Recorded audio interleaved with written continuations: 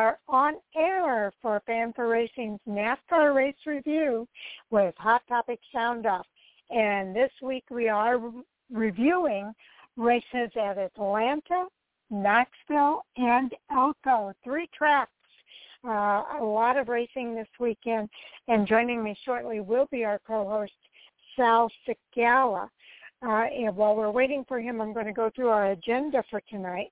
We're going to spend 15 minutes on the ARCA Menards Series at Elko, and hopefully that will leave us enough time to do a few brief updates on the ARCA East and ARCA West Series. Then we'll do another 15 minutes on the Truck Series at Knoxville. Wish we had more time for the Knoxville race because a lot happened there.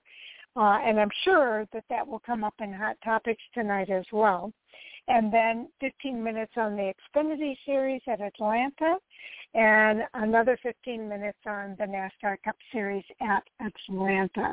That takes us through the first hour of tonight's show. Starting at 9:30, we'll have our NASCAR Hot Topic Sound Off with the Fan4Racing crew. And I'm not sure... I know Jay is coming. I'm not sure who that third party is going to be just yet, but I am sure that we're going to have a lot to talk about. So stay tuned for Hot Topic Sound Off tonight at 9:30 p.m. Eastern Time. All right. We'll go ahead and get into the ARCA Menards Series. This was quite a race, and we may talk about this on Hot Topics as well. Corey Heim won the race, and afterwards he indicated that he had an explanation for the way he won the race, which was the bump and run, as retaliation for how he was being raced throughout the race. Ty Gibbs did not dispute it, did not have any problem with it, so I think we'll probably see more of that as time goes on. And we'll see how that plays out. So, again, more on that specific topic on our Hot Topic Sound Off at 9:30. But Corey Heim now has 5 wins. Or, no, I think it's Ty Gibbs who has the 5 wins. But, anyway, these two are the two to watch in the ARCA Menards Series. And that was no different than the Menards 250 at Elko Speedway this past weekend. Corey Heim was not thinking about the ongoing ARCA Menards Series championship battle between himself and Ty Gibbs as he raced in the closing laps of Saturday night's race. He was thinking about revenge and what the 19-year-old from Marietta, Georgia, described as retaliation for his rival's aggressive driving earlier in the event on the 3/8-mile paved oval. Heim, who restarted third with 3 laps to go in the wake of a late caution, nudged the race leader Ty Gibbs out of the way on the evening's final drop of the green flag.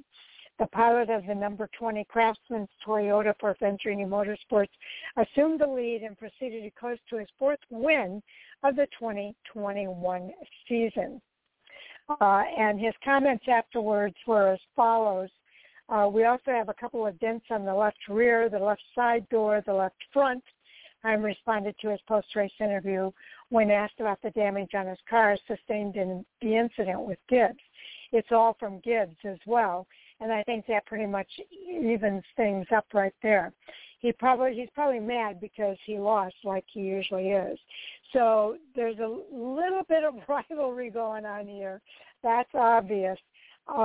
It's the manner in which they're racing one another that I think is going to be an interesting conversation later on. Now, a lot of people don't have a problem with the bump and run. They think it's all part of racing. And my question is, are we looking for to encourage drivers' talent, or are we looking to encourage drivers to win by bumping a competitor out of the way? And my feeling is that I'm looking for drivers to show their talent on the track and figure out a way to pass that driver, whether it's through strategy or just pure racing. that competitor with respect on the track. I think racing with respect on the track is a better role model than the bump and run. That's just my personal perspective, but it'll be interesting to see what happens later. Now, if somebody does it to you, that person's got to expect it to be done back to them. So I'm going to put that in there as well.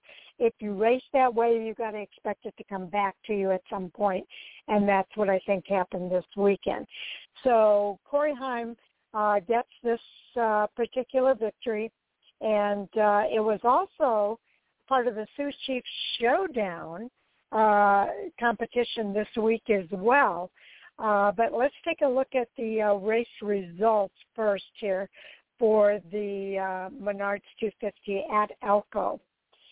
I'm not sure where Sal is, but hopefully he'll be here shortly. So race results, we have Corey Heim in taking the first spot, followed by Jesse Love, Trotter in third. So that's a 1-2-3 for Venturini Motorsports. Ty Gibbs ended up finishing in fourth place, followed by Taylor Gray to round out the top five. The next five drivers were Nick Sanchez, Daniel Dye, Willie Mullins, Thad Moffitt, and Adam Lemke. You had four drivers that had issues. Brad Smith had problems with the transmission. Dick Doheny had a vibration that took him out. Owen Smith had problems with the clutch, and Wayne Peterson with his brakes. And that happened fairly quick, so he was out of the race pretty early.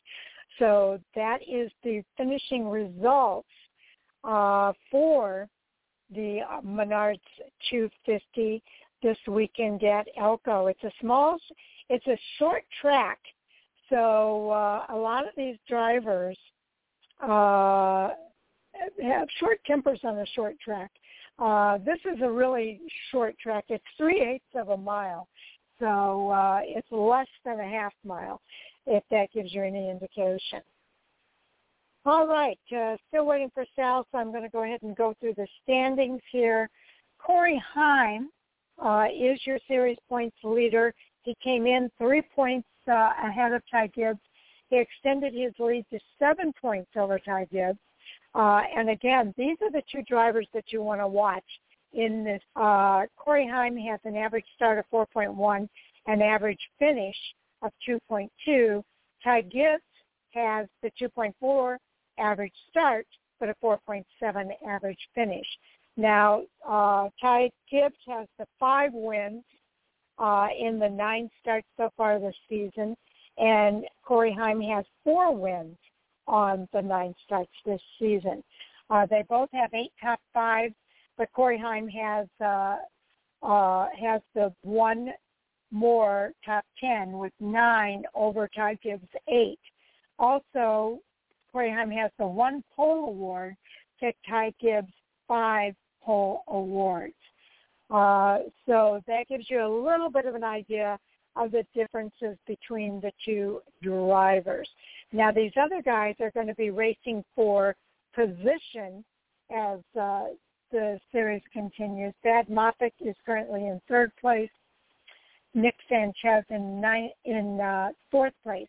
Those 4 drivers have raced all 9 events. Drew Dollar has 7 of those 9 events. He's in 5th place. So that is your top 5 here in the ARCA Menards Series.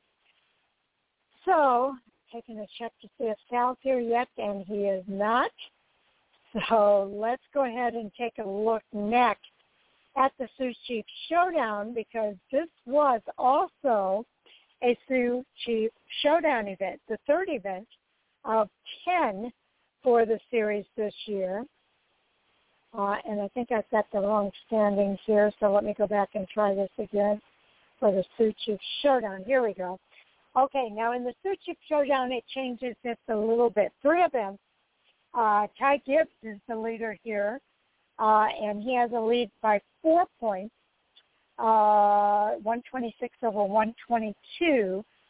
He has the 2 wins to Corey Heim's 1 win.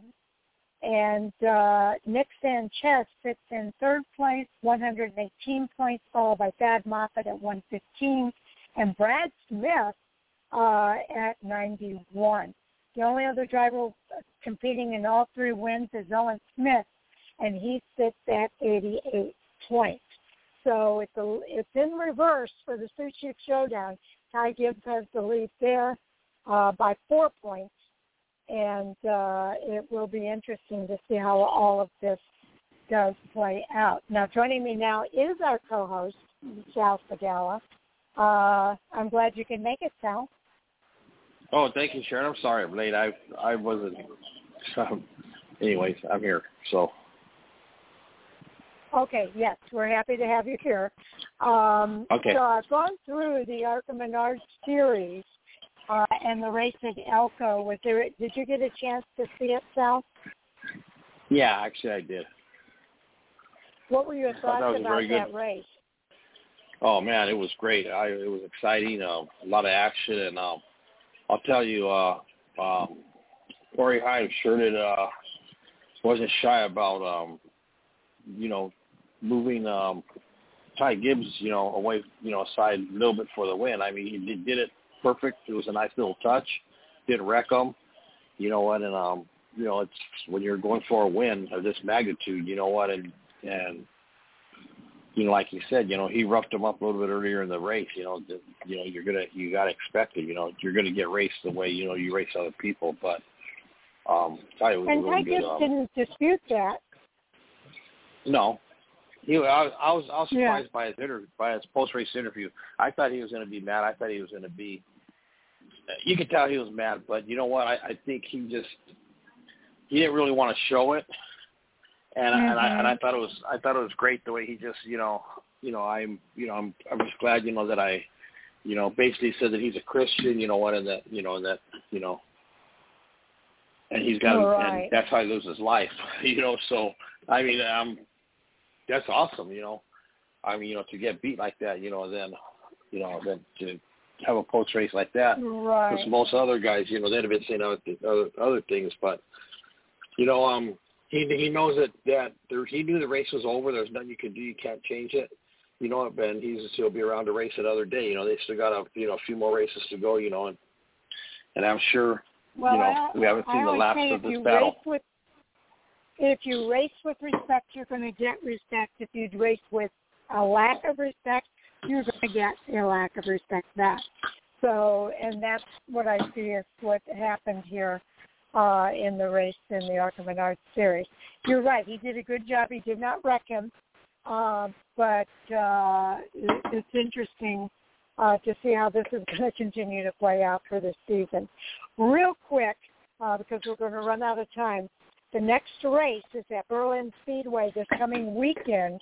The Zinsser Smart Coat 200, July 17th at 8 p.m. Eastern Time. That also is a Sioux Chief Showdown event.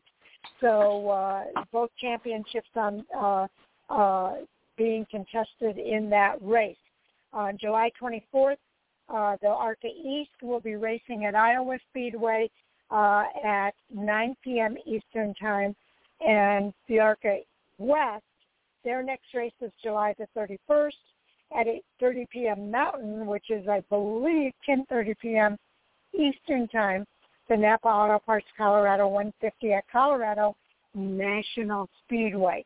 So those are the next events coming up in the ARCA Menards Series. And as always, I encourage everybody to head on over to arcaracing.com and check out the great articles that they have over there.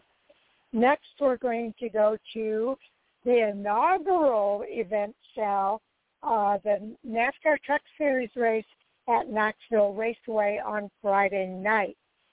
That was a big event. Your initial top thoughts about the race?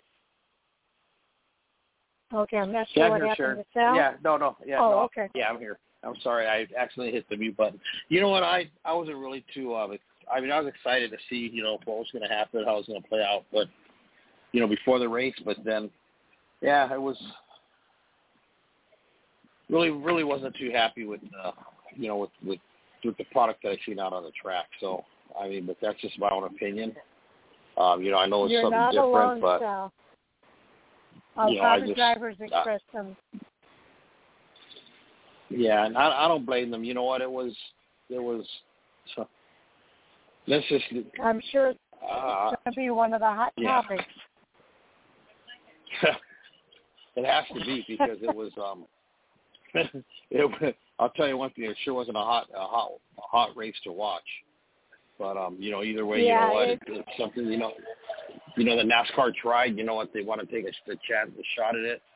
Hopefully, they'll listen to the drivers. Hopefully, they'll listen to the feedback. I know a lot of fans liked it, some liked it, some didn't. But anyways, let's move on. Okay. Austin Hill did win a very drama-filled inaugural NASCAR Truck Series race at Knoxville Raceway in Iowa. At the end of a remarkable race on an equally remarkable racetrack, Austin Hill took home the trophy on Friday night's Corn Belt 150 after a fourth attempt at an overtime in the inaugural NASCAR Truck Series event at the iconic half-mile dirt track. Hill scored his first victory of the season in a race that featured 14 cautions and a 17-car pileup in Turn 1 that could rival the biggest big one at Talladega.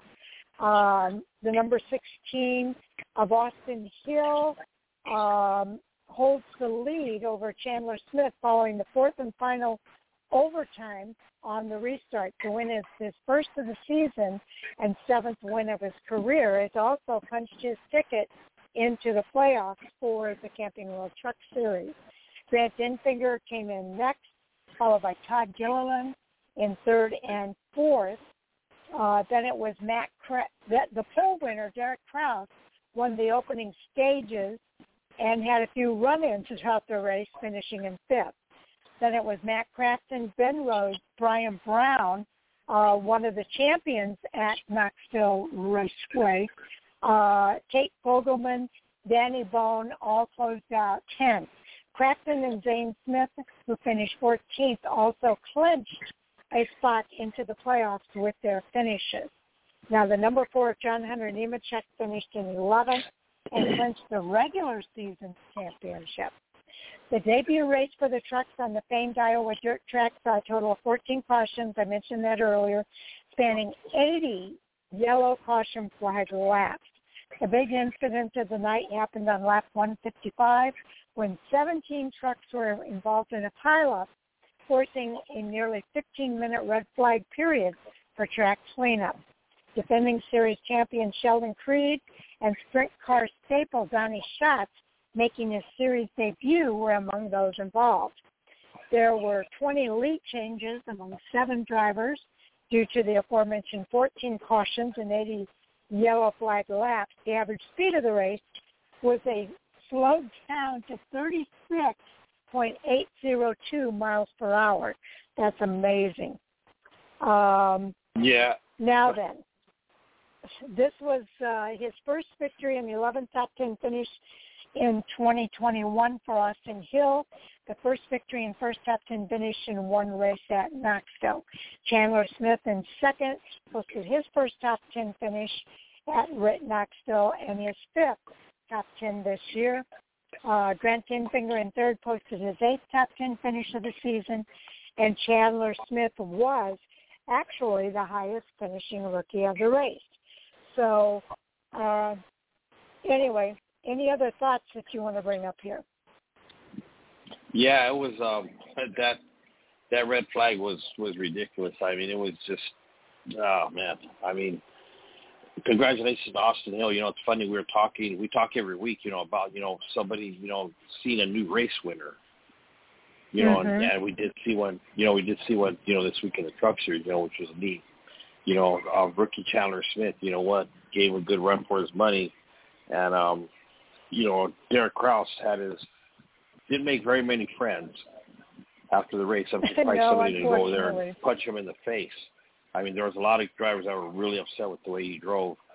And we like Derek Kraus, but it was a rough night for him. And a lot of that is desperation to get into the playoffs. Yeah. You know, and but unfortunately, you know what, it the chips didn't fall his way, and but either way, congratulations to Austin Hill on the win.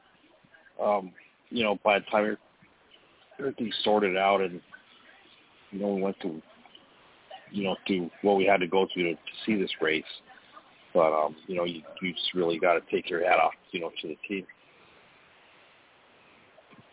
Yeah, I agree. He put himself in the right place for the right time and was able to come home with the win. So that punches his ticket into the playoffs, which is pretty darn cool. Let's go ahead and hit the points here for the Truck Series. Okay, then on the points, we got still leading the points is John Hunter Nemechek with 5 wins. Second is Ben Rhodes. Third is Austin Hill. Of course, he just picked up his win, so he's locked in. Fourth is Todd Gilliland with 1 win.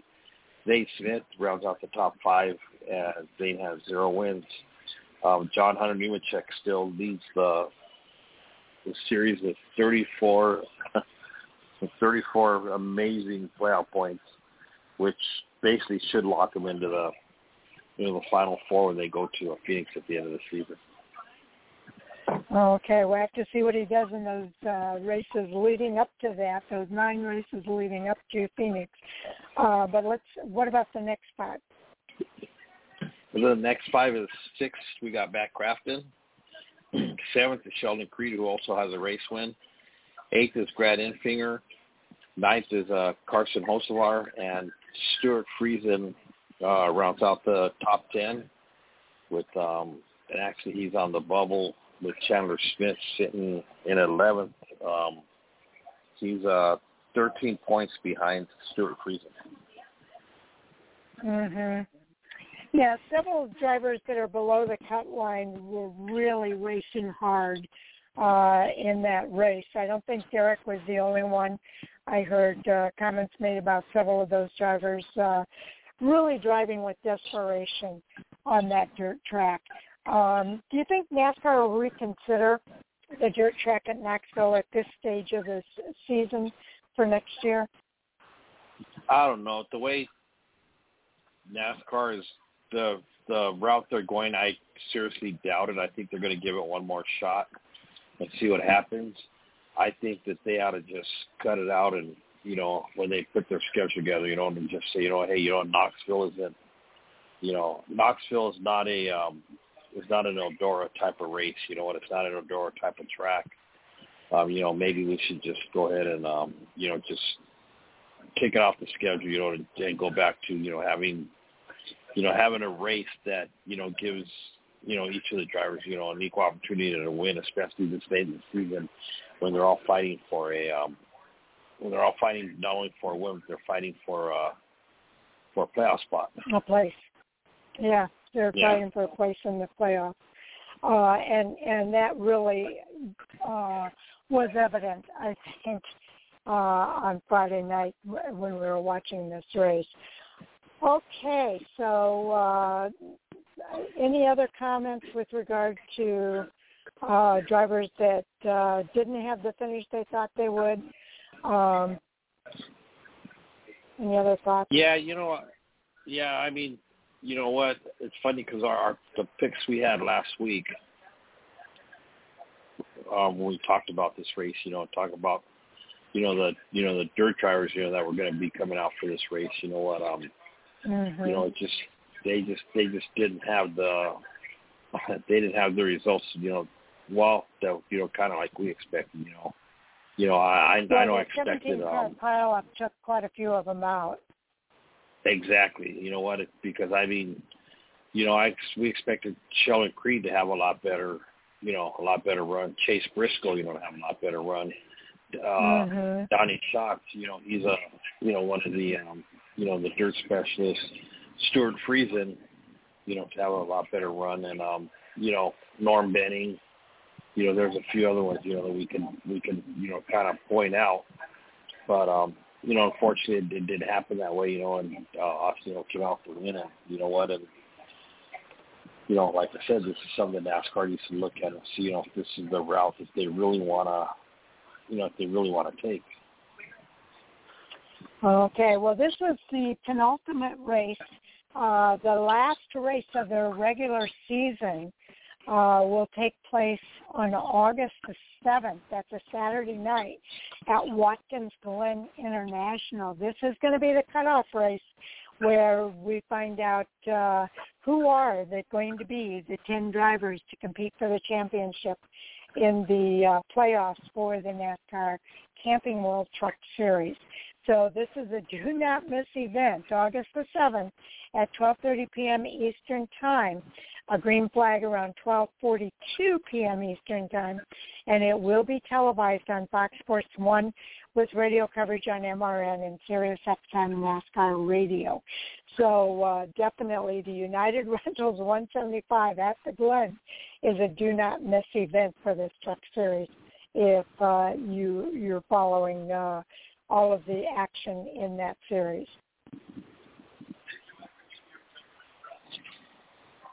Yes, it is. Okay. So John Hunter Nemechek has already wrapped up. He is the regular season champion following Knoxville, so we already know that part of the equation here. The big question is who's going to make it into the 10-driver lineup to compete for the championship in their playoff. So that's going to make it interesting.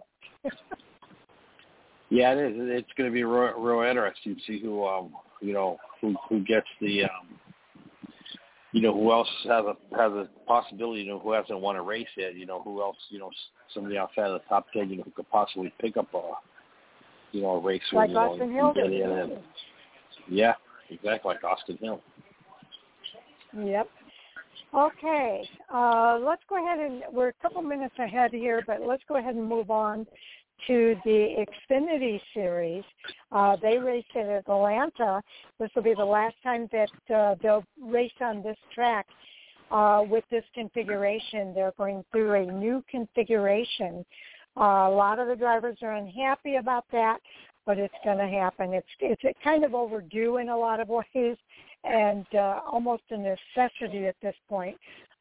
We saw on Sunday's race where they had chunks of asphalt actually coming off the track that they had to stop the race in order to fix it so that they could continue. So it really is time for that. But it was kind of fun seeing Kyle Busch go 5 for 5 in his Xfinity Series starts for this season and win again in the Xfinity Series, a record 102 NASCAR Xfinity Series victories with his win in the Credit Karma Money 250 at Atlanta Motor Speedway. That is history-making. Nobody else has ever done that before. And Kyle Busch has said that this is going to be it for him in the Xfinity Series. He's not planning to return at this point. So that was kind of interesting as well. On a restart with 6 laps to go, the number 54 of Kyle Busch got into the rear of his Joe Gibbs Racing teammate, the number 18 of Daniel Hemrick, and turned him sideways. That's all Busch needed in order to win the Credit Karma 250 at Atlanta Motor Speedway, his 5th Xfinity Series win in his mini starts this season. Jeff Burton rebounded from running outside the top 10 for most of the race in order to finish second. Noah Gragson, Justin Haley, Ty Dillon round out the top 5. Another Hour Motorsports car, Brett Moffitt in the 02 finished 6th.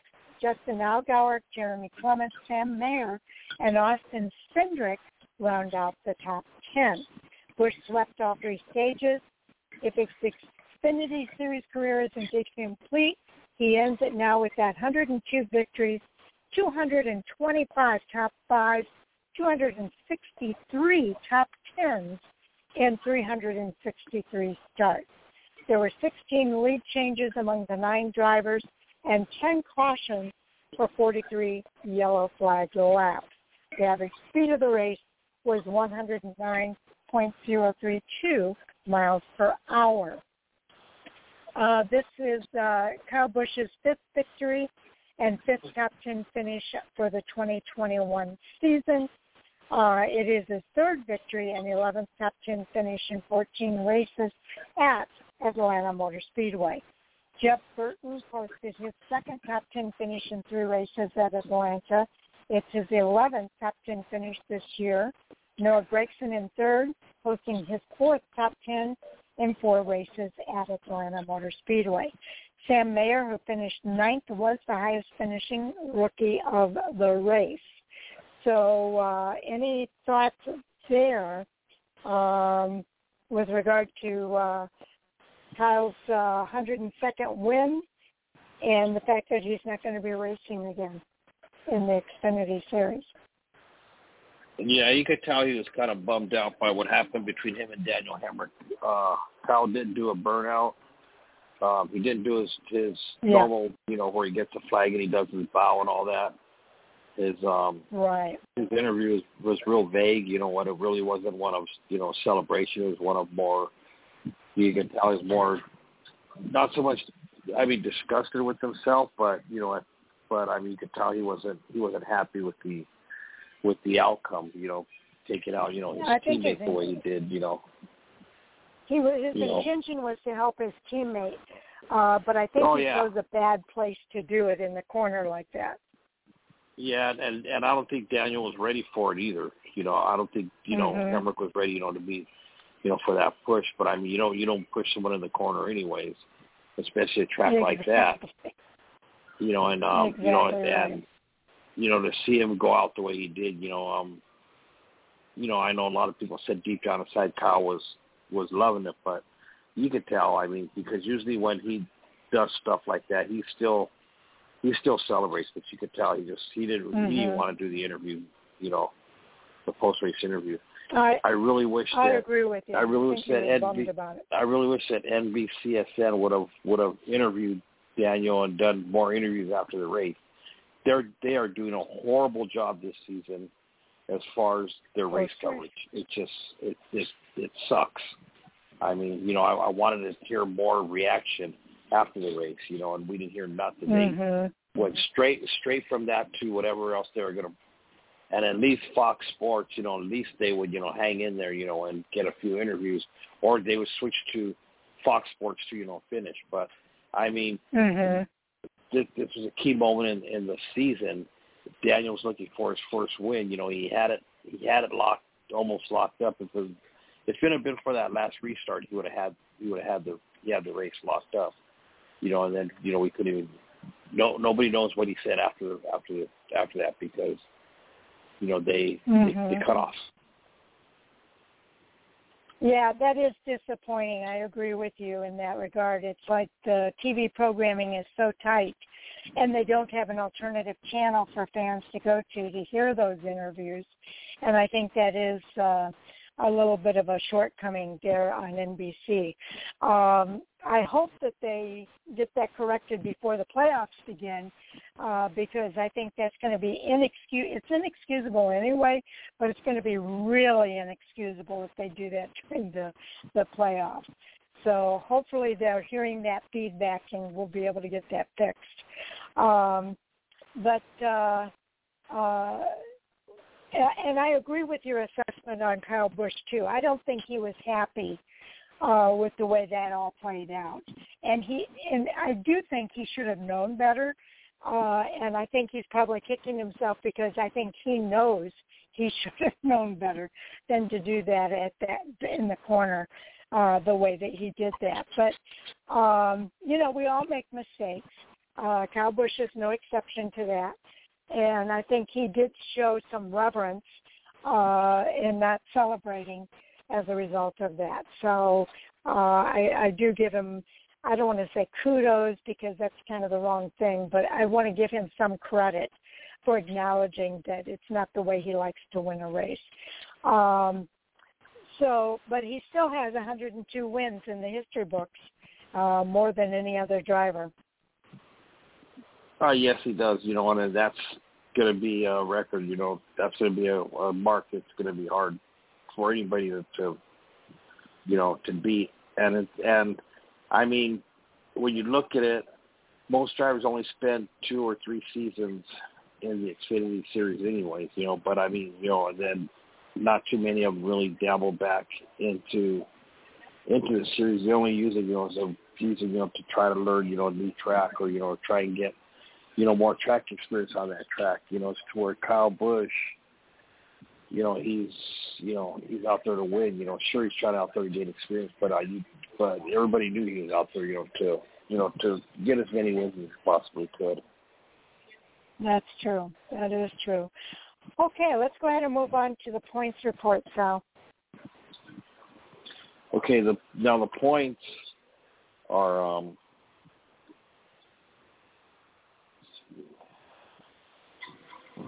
here they are. Okay, driver points are still the. Okay. Yeah, no, driver points haven't changed any. Austin Cindric is still leading the points with 4 race wins. Second is AJ Allmendinger with 2 race wins.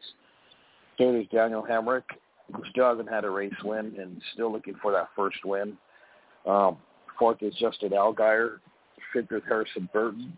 And sixth is Jeb Burton, who rounds out the top 6. We'll read off the top 12 since the 12 is the cutoff for the chase. And then we go down to 7th, which is Justin Haley. 8th is Noah Gragson. 9th is Brandon Jones. 10th is Michael Annett.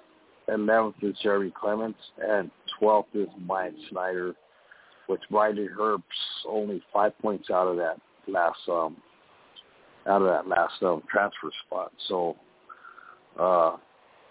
it's going to be exciting these last few races, to see if Riley can rally and get himself enough points in it to where he can get himself into the chase, barring that one of our other Xfinity drivers doesn't pick up a win, and take that spot away.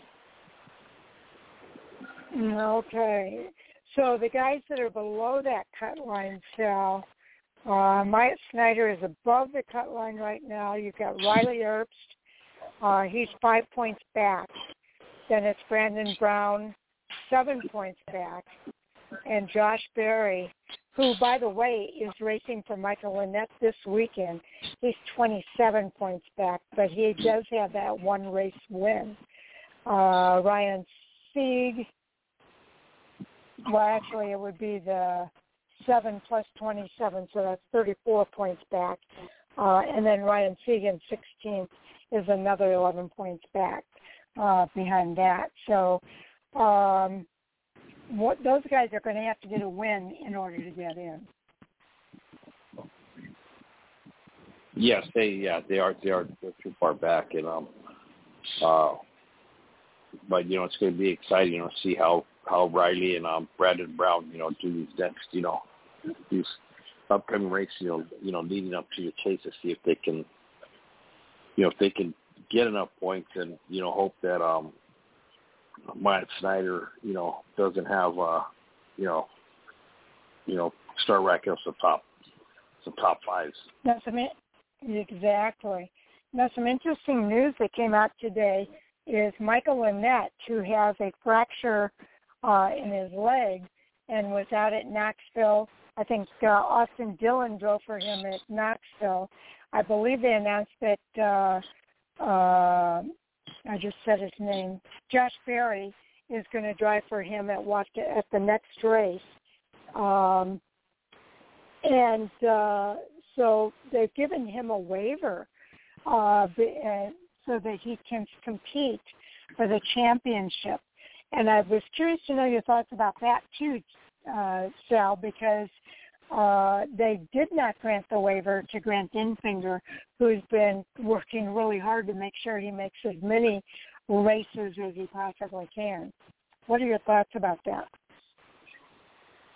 It's I don't know. I think I understand, with what's happened, and I think this waiver thing kind of got out of hand, and I don't think, NASCAR, I think what NASCAR needs to do is they need to lay down a set of rules exactly how you can and why you can't get a waiver, You know, they just can't say, okay, Yeah.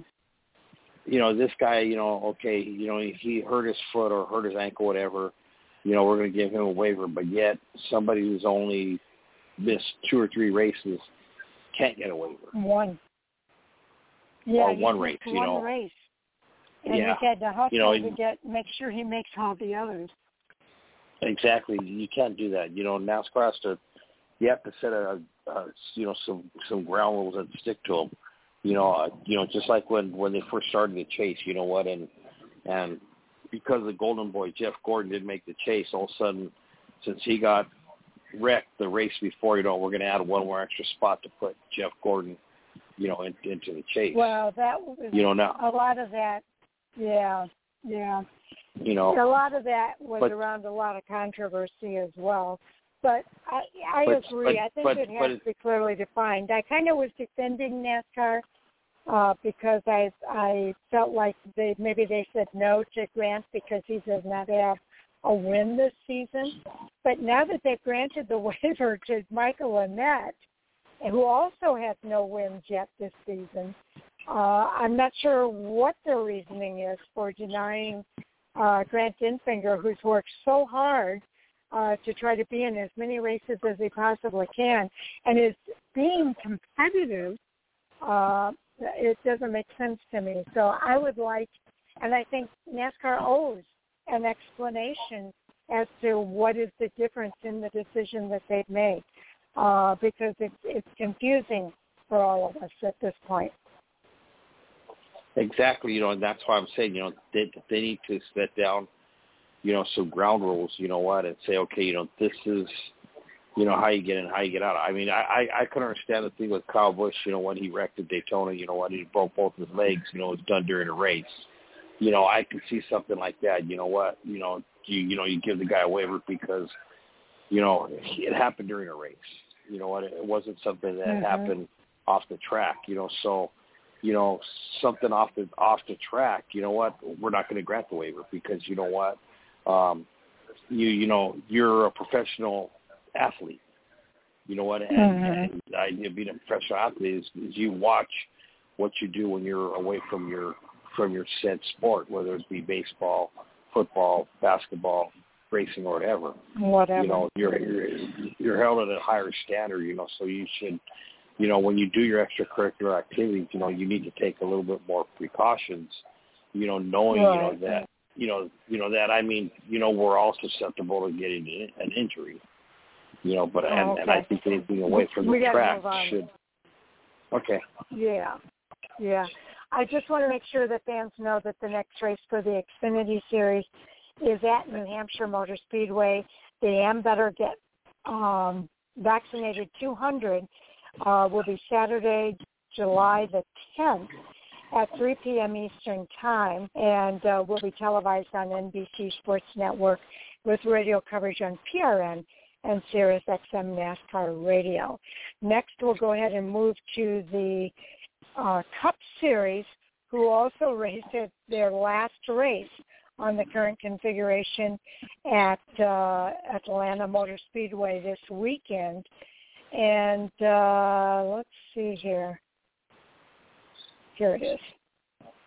I want to get to the race page here for the Quaker State 400 that they ran on Sunday, July the 11th. I think that date on that New Hampshire race is wrong. I thought that when I was reading it. That doesn't sound right. It says July 10th, but it's this coming weekend, so that's obviously wrong.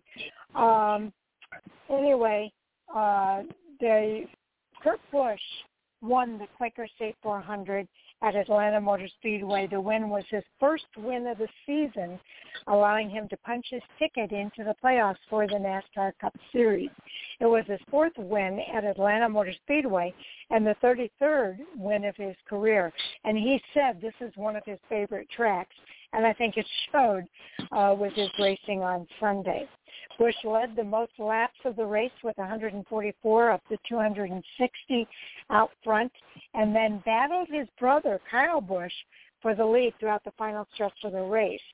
Kurt coming out on top with 23 laps to go The brothers hit lap traffic, and Kurt admitted post-race that his Chip Ganassi Racing teammate Ross Chastain helped with track position to get him ahead of Kyle.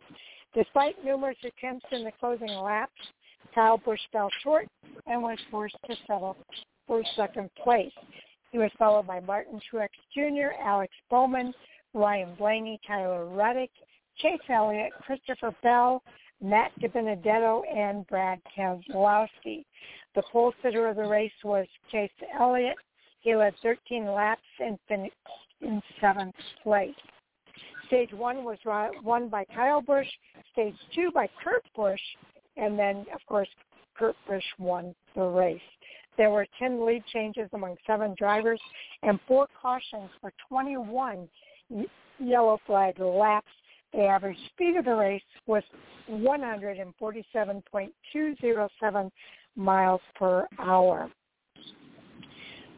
This was Kurt Busch's 33rd victory in 741 Cup Series races, and his 4th and 16th top 10 finish in 31 races at Atlanta Motor Speedway.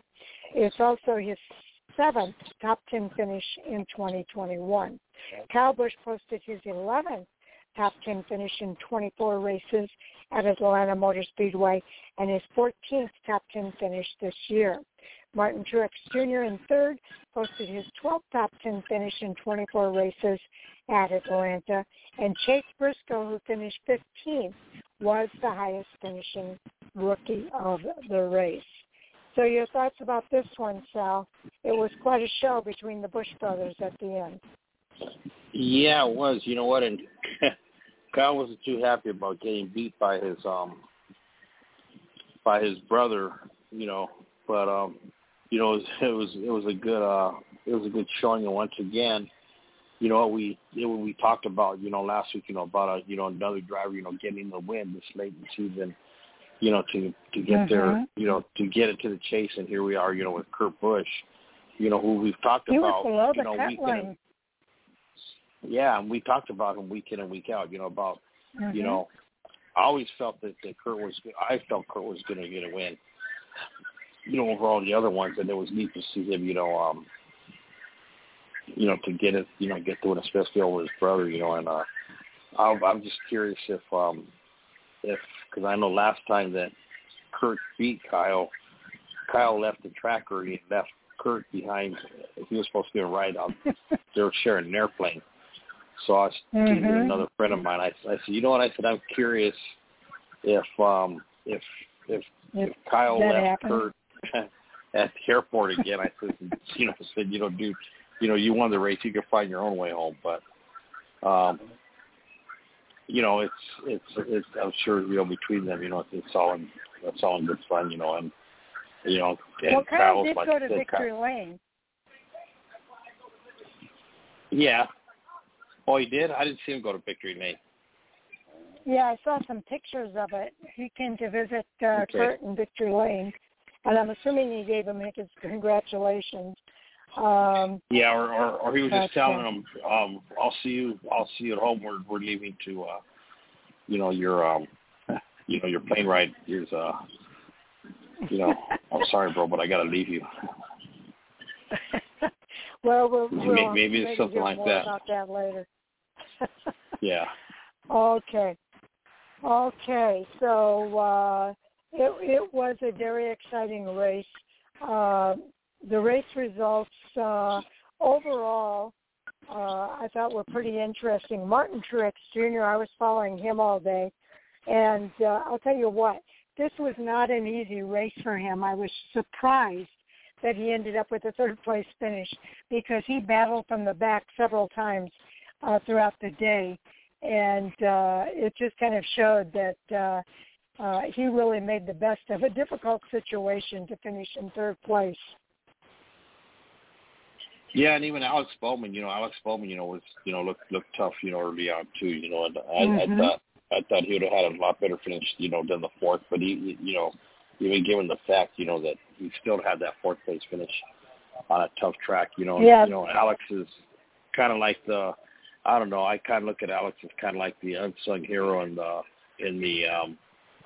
in the Hendrick Motorsports stable ever since, Kyle Larson, went on that little, tear with winning all those races. Agree. And now everybody expects Kyle to win every race. Come on, people. He can't win every race. He's not going to win every race. You know what? And they made a big thing. Oh, Kyle this. Look, he almost got lapped. And you know what? He's human. You know what? I'm sorry, but you know what? I understand he's Kyle Larson, but he is not going to win every race. So, people, you need to get over it and not try to make him, We followed both of those drivers from their earlier days in racing before they were in NASCAR's top 3. And I agree with you. I think Alex Bowman is underrated. I think he much better than people give him credit for. And I think he shows it on the track as well. So I was glad to see him get that fourth place finish. Yeah, so was I. Okay.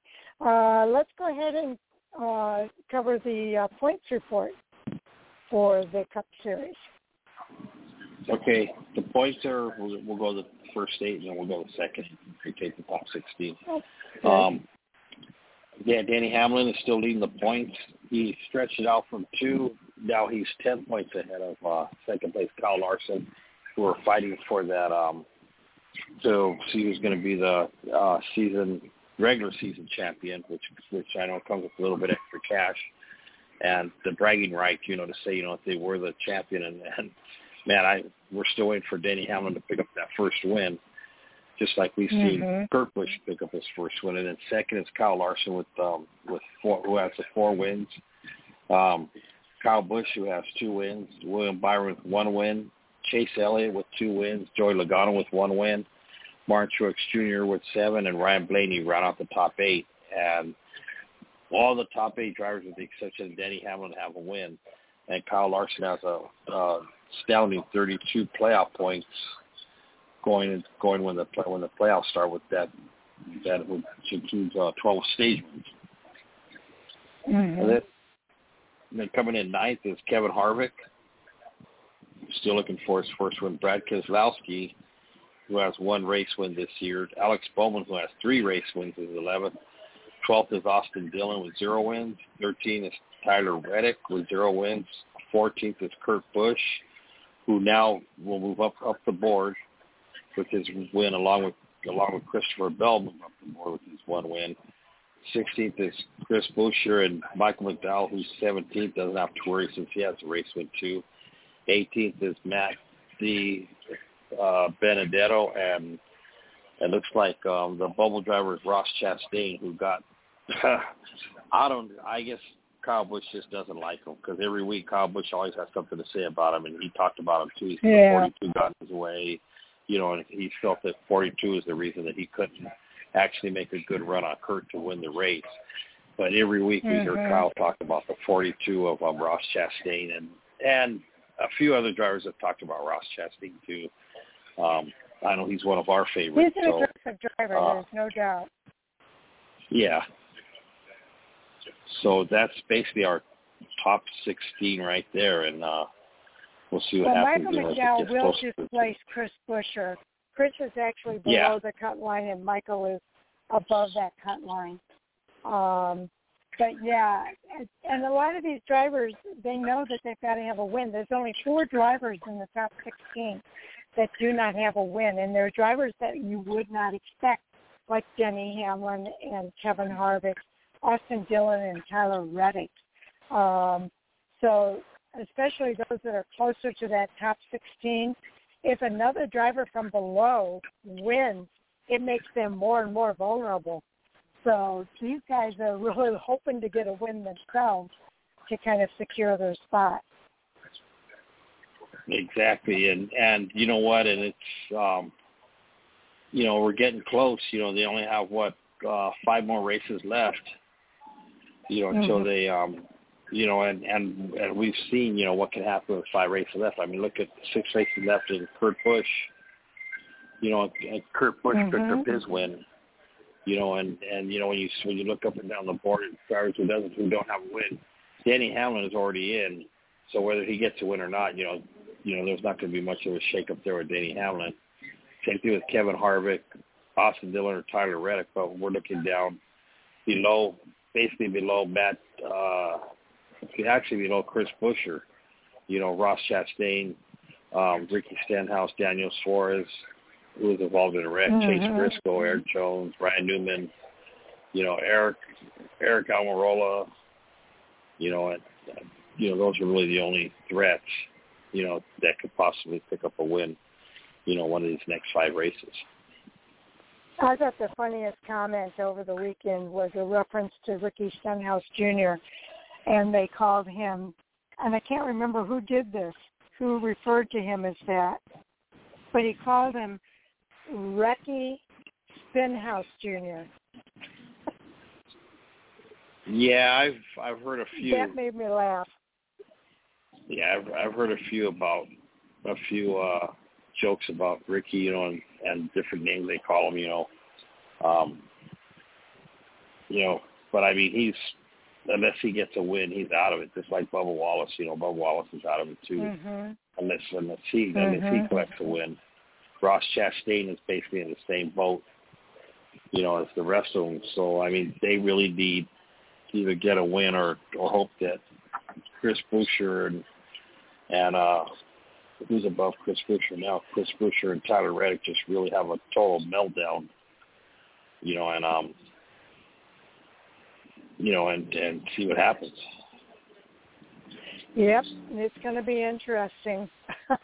I'm looking forward to these next several races to see how this continues to play out. Well, Sal, we're just about at the end of the show here. Were you at a racetrack this weekend? I know SRL is playing this week, right? Racing. Yes, I'll be at the SRL race at Elko Speedway this weekend. So, looking forward to that. Looking forward to getting back to it. Motor City.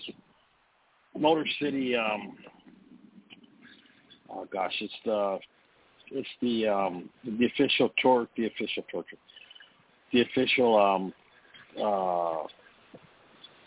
car dealer. That gives the SRL their pace truck. Put down a $2,500 challenge to anybody that could beat Derek Thorne. So basically, in the next 4 races, So in the next 4 races, if somebody can beat Derek, they'll get $2,500. But if Derek wins the next 4 races, then Derek will get the $2,500 cash bonus himself. So there's a bounty out just like there was for Kevin Harvick last year. So it's going to be interesting. It's only $2,500. I wish somebody would have put up 15 or 20 grand. Or else put up 50 grand if Derek can win the next 4 races. But it's $2,500. Yeah. So. Okay. So keep us posted, Sal, on what happens at that race this weekend. Is it Saturday or Friday? No, it's Saturday. Saturday night. Okay. Yeah, that's going to be a fun one. And, Derek, I know he has a hard time coming on the show these days. But whoever wins, hopefully we can get him on the show on Monday. Yeah, Derek said he'll do we're going to do a pre-Snowball Derby show. I had already talked to him about the show, and he says, he's told me, he goes, we'll plan on doing a pre. He's kind of staying low key right now, not doing much. Gotcha. He's concentrating, on race wins and stuff like that. So, we just kind of just lay back, wait for him, until he's ready. Okay. So I know that Jay is going to be on here in just a minute or so. He was here and left, but hopefully we'll be able to catch him back here for our Hot Topic Sound Off. And Sal, I know you can't stay with us for the Hot Topic Sound Off, but we appreciate everything that you do, and we're looking forward to talking to you again on Monday night. All right. You guys all be safe. Have a good weekend, and we'll talk to you all next week. Good night. Okay. Take care, Sal. Bye-bye. Okay. Goodbye. All right. We are at 9:31 Eastern Time, and that means it's time for us to be talking NASCAR Hot Topic Sound Off. And, Jay, it looks like it's going to be just you and me tonight.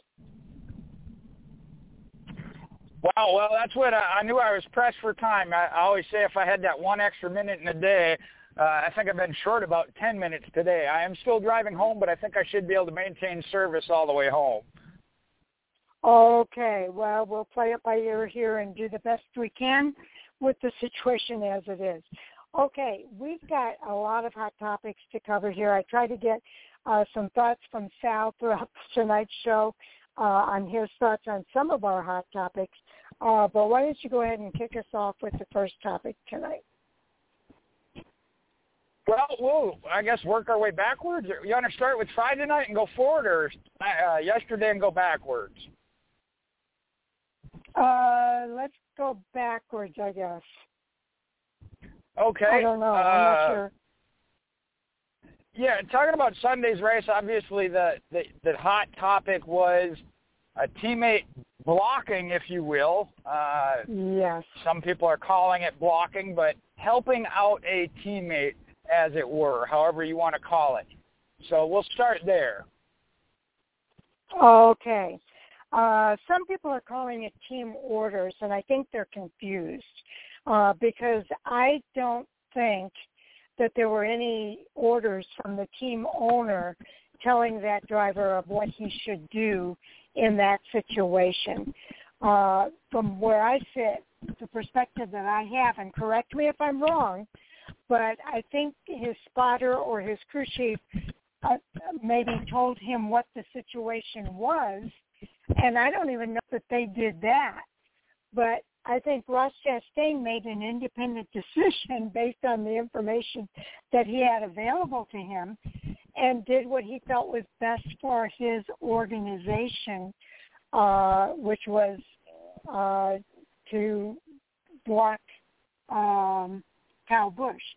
By the way, it's supposed to be the job of the spotter and the crew chief to keep their driver apprised of what the situation is and let the driver then make his decision of how he wants to proceed. And I think that's what happened. And like I say, I'm not even sure that they even told him of the situation. I think he knew what the situation was, and he did what he felt was right for his organization, which is Chip Ganassi Racing and the team. I do not believe that Chip Ganassi told those drivers to block. I think he left that up to them. So to me, that's not a team order. That's an individual, in the moment, decision by the driver to support his organization. And I think that's a huge difference over what we saw happen, say, a few years ago in 2013, I think it was, at Richmond during a cutoff race where there seemed to be a coordinated effort that was pre-planned within Michael Waltrip Racing that played out, that we saw play out on the racetrack.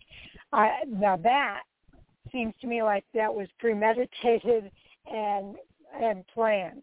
So that, I think, is a huge, huge difference over what we saw happen at Atlanta this weekend and some of the other situations that we've seen throughout the year. So I'm curious to know your thoughts, Jay. Yeah, you hit on a couple of key words there of a pre-planned or doing something specifically to alter the course of the race itself. In this case, like you said. Now, I do think that from my understanding, it was passed along. Kurt Busch was the leader. He was coming. They asked Ross Chastain, or said that Kurt would prefer the bottom line, okay? And I listened to Dave Moody a little bit today on the radio on the way home, and that was his point. A driver is going to make the decision each and every time he goes into a corner, however many times, 4 times a lap or twice a lap throughout an entire race. You're going to go high or you're going to go low. If Ross said I can run the same speed either way, I go high, I don't lose any ground, I'm going to get passed anyway, they're faster cars. It's going to save my car. It is going to help my teammate. Yes. There was no blocking whatsoever. When Kyle came, he said, okay, I chose the high lane. I'm going to stay up here. Kyle has the right to go around him. And he did not block him to prevent him or slowing him down. Okay? Did he choose the high lane to help his teammate? And both leaders take a preferred line? Or in this case, maybe more so Kurt than Kyle, if Kyle wanted the high lane. But, yeah, that is a teammate. You're going to do that. Just like at Talladega, when you think about it, nobody has that issue when you choose to push your teammate or push your manufacturer. You know, that at that point, you're going to do what's best. If it also then benefits your teammate or your manufacturer, obviously you're going to do it that way. And we've seen some issues where they haven't, where they said, hey, you pushed a Chevy instead of a Ford. What are you doing? So, yeah, I don't think he did anything wrong by any means at all. And I certainly, what I was hearing wasn't necessarily team orders, but it was blocking. And, yeah, that was the dispute I heard on the radio today. There was no blocking whatsoever. Did he take the particular lane Kyle was running? Yes, but he did not block him or hold him up by, you know, not allowing him the opportunity to pass in any way, shape, or form. Yeah, that's interesting that you say that, because I saw some clips of it today and kind of looked at that, and I didn't really see blocking either. But I did see him go to the high line, which happens to be where Kyle Busch went. And I think he gave him plenty of room to pass if he wanted to pass. Again, I did not see it as team orders in any way, shape, or form. To me, team orders are if that team order comes on and tells him to do that. You know, I want you to block Kyle Busch. That didn't happen. So to me, there was no team orders either. Again, they kept him informed of what was going to happen. Kurt Busch wants the lower line. I think that's fair. I think that's their job, to keep him informed so that he can make decisions based on his situation. And acknowledged him at the end of the race and thanked him, for what he called blocking. But actually, when I looked at the replay, I really didn't even see blocking.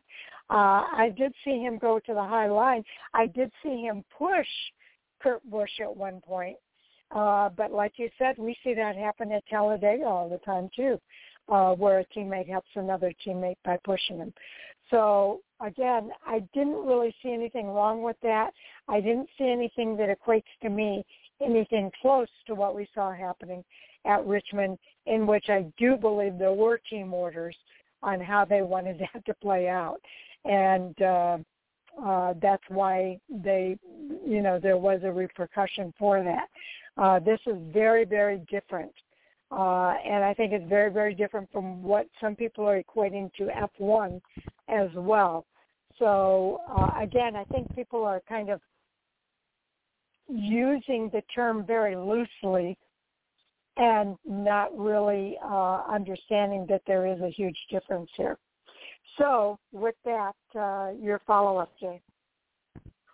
Yeah, there is a huge difference there of what Formula One, I mean, they set it up that way. They go out and they say, hey, this is our number one car.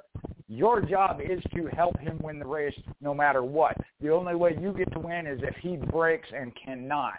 That is team orders and having a first car and a second car. And we have seen that happen. We know it exists. And I'm not a fan of that. So, yeah, that we're nowhere close to that. Like I said, this was he opted to choose a particular lane. Again, he didn't slow up. He didn't throw a block on Kyle. He just said, hey, y'all are going to pass me. You do it on the bottom lane because that's the lane my teammate is preferring. Exactly right. Okay, next topic. Well, I will throw out two. I got two more things there. I'm sorry if I didn't mention. Mike chimed in onto the chat part of it. And all he said was Ross Chastain did nothing wrong. And Quentin is listening as well. He said, let's face it, Kyle Busch has decided to run second, so the number for John Hunter Nemechek to get the win. I know Kyle's been accused of that, and he's defended that, saying, no, I didn't, and he's not blocking either. So that's one of those I'm like, I don't know if Kyle has any room to talk as far as that. I would never say too. Kyle. Yeah, I would never say Kyle let him win, but would he have been more aggressive if it had been somebody else? Is him running second, even if he knows John's faster? Is he still blocking to make sure nobody else gets to him? Well, I don't I'm think thinking so. about the spin. But then I also. Oh, I got you. Okay. Remember the spin? Remember he spun to bring out a caution, and it helped John Hunter Nemechek? I think a lot of people questioned that. Well, Kyle did the Busch. smart thing and refused to comment on it, so we don't know if he did it intentionally. Yes, but I think people know that, there was some help there. And I thought about that, too. Kyle has no room to talk because he did that with John Hunter Nemechek. Yeah, again, if you're racing with a teammate, same thing. You might be a little more aggressive, give that little bump, and we'll talk about that in a different hot topic, whereas a teammate, you won't. You do race them a little bit cleaner, however you want to put it, And sometimes it happens where you don't. Hendrick apparently would have had to have a big team meeting a couple weeks ago or whatever at Road America following that. So there is things you're going to do that, yes, and truthfully, it is the same thing of whether it's a teammate or not. There are certain drivers that you feel show you respect. You're going to show them a certain amount of respect back. Certain drivers, they've never let you cleanly pass them. You're not going to let them. So, yeah, there's a lot of different things that come into play. Yes, there is. And I do know that we've got a hot topic that talks about that very thing. So we'll get into that in a few minutes as well. Okay. What's your next one?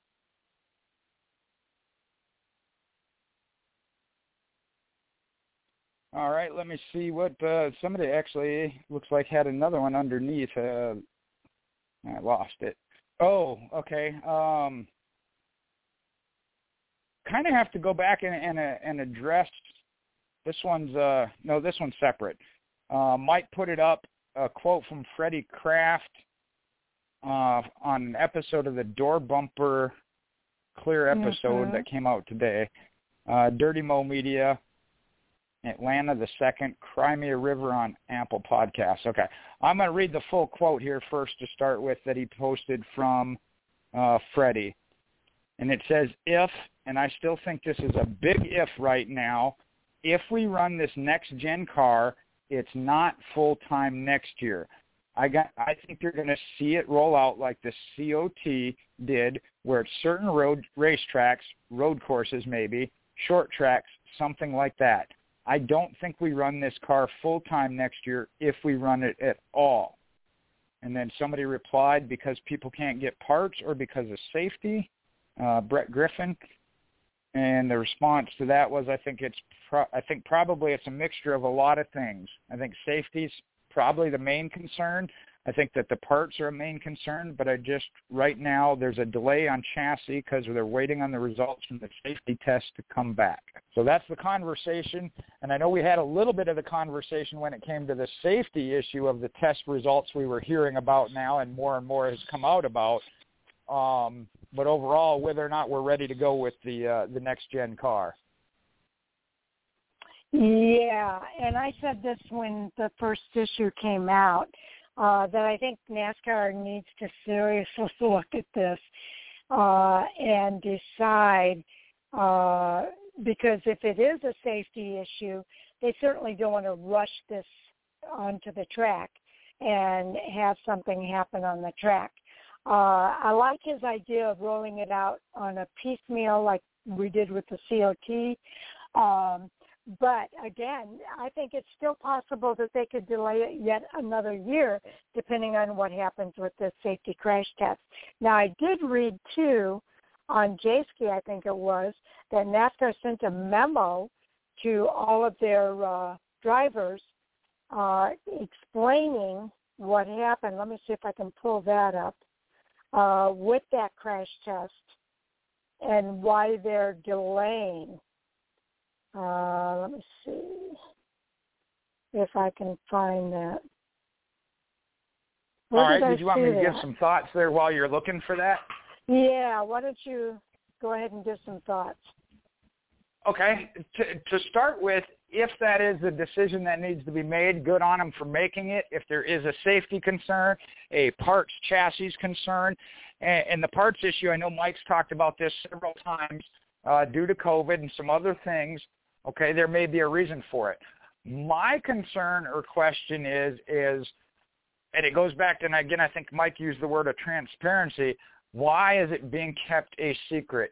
That's where I have the issue. I may not be happy if it gets delayed another year or it goes to the rollout program that Freddie Kraft was talking about. My question, though, is why is it being delayed and kind of, I feel like, being hidden? That's where my concern comes in. If it is for a safety reason, great, good call. But why, especially being that you had an extra year from the original scheduled date of why were these safety tests not done before? Why was this not addressed before? Okay, so with that, you know, if they need to, doing the partial rollout, going back to the COT, I think he's right. I think it was road courses and short tracks were the first ones the first year. The next year was everything but the super speedways. And then the following years when they went full-time. I'm not sure why they didn't want to try that with this plan from the beginning. They said they were going to be ready. Then they said, okay, COVID hit. We're going to delay it a year. You should have been even more ready. So that's where I don't understand where the hiccup is. But if they do have to, unfortunately, delay it again or in any way, shape, or form, appreciate the decision. It's for safety. It's the best decision. But then go back and think about why you ended up in that position to make that decision now, 6 months out or from when they should have it. Interesting. Jenna Fryer, who posted the first tweet about this, was the one who indicated that the test crash indicated fatalities. But then now she's followed up and says, NASCAR says rumors of the crash dummy's demise have been greatly exaggerated.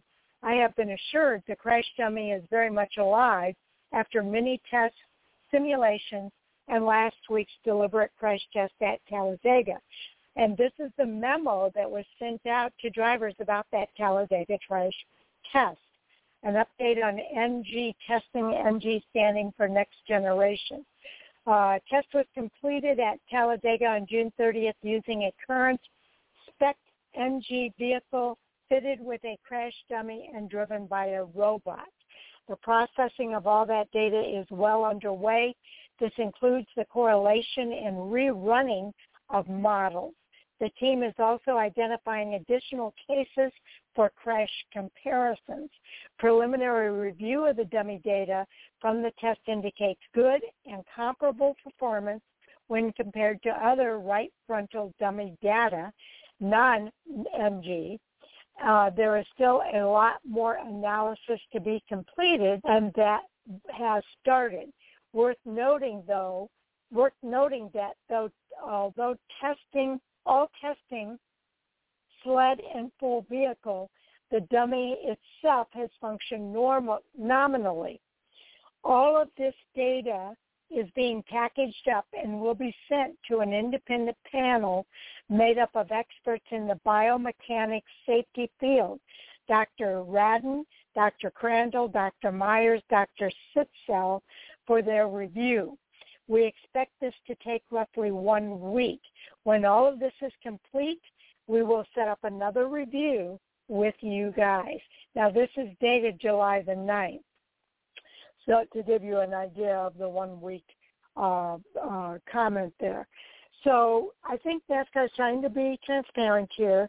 And apparently those rumors are just that, rumors, and exaggerated according to NASCAR. So does that change any of your thoughts, Jay? Actually, to me it actually confirms them. How does a rumor normally start? It's when the full information, people are getting bits and pieces of information and filling it in on their own. So if NASCAR had been transparent about it up front from the beginning, this report would have been out there and there would have been no option to have rumors because the information is out there.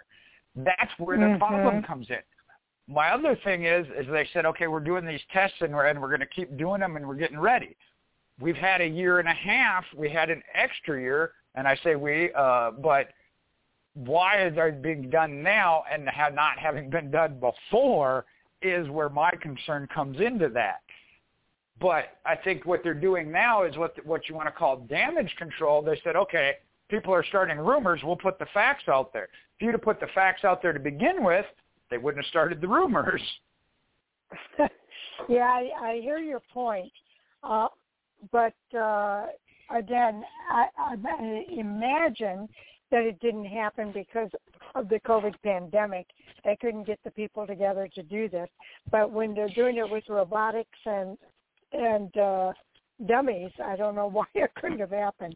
So I don't know.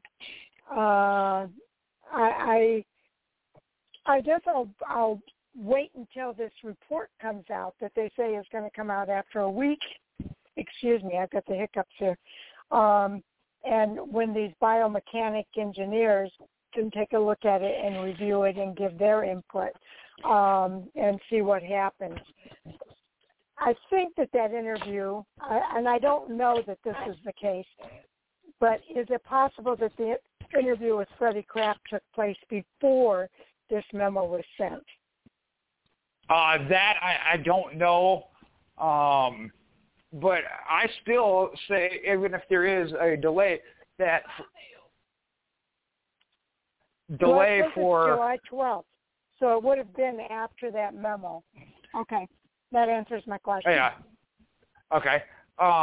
Even if these tests were delayed due to the unavailability of the crash test dummies, electrical problems that they couldn't get the simulation, why did NASCAR not say, hey, we haven't been able to do these tests yet. We're going to do them here. We'll make a decision and move forward from there. It is possible that we may have to delay the car coming out. Mm-hmm. You know, like I said, right now they're trying to play, in my opinion, they're trying to play catch up because the information got out. And yes, then if it's not all of the story or the facts are coming directly from the source, human nature, people are going to put their own spin on it. If you put it out there from the beginning, then they can say, hey, we don't like this or we don't agree with it, but at least the facts are out there. Then you get into, okay, people just want things their way, and that's a separate topic. Mhm. Yep, absolutely. So we'll kind of have to wait for the rest of the story to play out here, I think, before we can really comment any further on it, because we don't really know what that final report is going to say.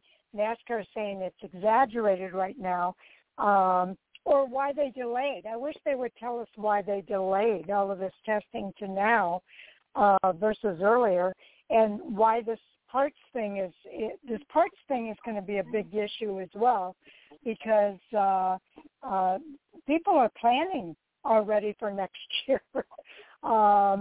And they're going to need this information for their budgeting and, determining what their expenses are going to be and so on and so forth. NASCAR's really got to get on the ball here and make sure that this happens in a way that is going to work for everybody, and it isn't a rush to get things done or behind an eight ball kind of decisions that are being made. So we'll have to wait and see how it plays out. But I think that they need to proceed with caution, if you will. Yeah, and I know I haven't talked with Mike. That's one of his key things is the transparency. Be upfront. Yes, no matter what decision you make, it's likely that some people are going to be unhappy with it. That's the nature of the beast. But to have even the ones that support you not know and then get fed false information or over-exaggerated information, you create a bigger problem. Same way for the teams. Exactly. If you're not going to be able to roll it out next year, like you said, let them know. All right, we don't have to start jumping through hoops or scrambling. And going based off of that, what I don't want to see then would be, and I can hear it already of people screaming, if there is limited parts, who gets them first? Is it Hendrick Motorsports and Joe Gibbs because they got the most money, they got the biggest teams, and you know that will start a controversy topic there. Yes, it will. If you don't mind, I want to go back to the last topic that we were talking about and bring up a question that I meant to bring up and I forgot to do it. With this situation with Chastain and Kyle Busch, if that happened during the playoffs and it meant the difference between, it was a cutoff driver. Well, Kurt Busch was below the cut line before this race and now has the win and is above the cut line. But if this happened during the playoffs and made a difference between, say, the final four drivers, would your perspective to be different? Would mine personally? No, because like I said, I don't think there was anything there. If NASCAR felt it was foul play, they would have called it then and there, as they did with I hate to keep bringing it up, but the Clinton Boyer and Michael Waltrip situation, because that did affect who was going to get into the playoffs, and that's when they made that decision to allow the 13th driver of Jeff Gordon to enter. So they felt that one influenced who got into the playoffs, same as we're looking at now. This allowed Kurt to get into the playoffs with that win. So I don't think so, and truthfully, if the situation comes up like this in the playoffs, they dang well better make the same call, being that they have now established that. Now, it would be different if there was some question of truly blocking or pinching a driver up. I mean, and I know, especially when it comes down to the Final Four, and that's a tough position to be in when you're out there to win a race, but four others are going for a championship. They say you don't affect the championship four. But that doesn't mean pull over and let them go either, okay? So you got to find that balance. And I would stand behind this 100%. Ross Chastain did nothing wrong.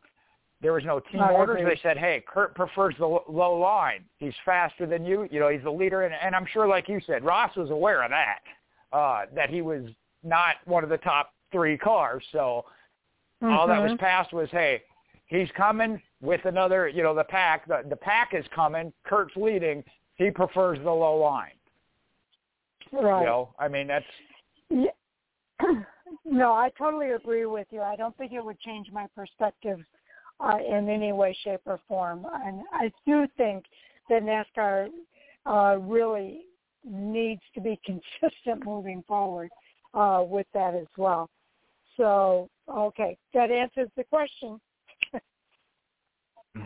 Okay, what's the next hot topic?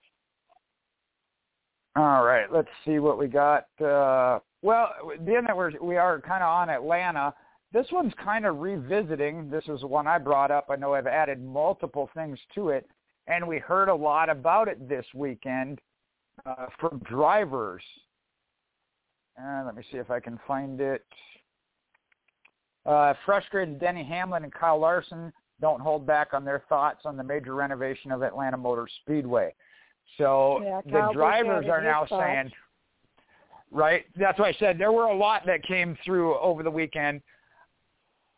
To me, what I took from the article, and then I'll let you go with your thoughts, the drivers are saying, we understand a repave was coming, maybe even a reconfiguration, but the drivers were not consulted in what we feel is the best racing conditions.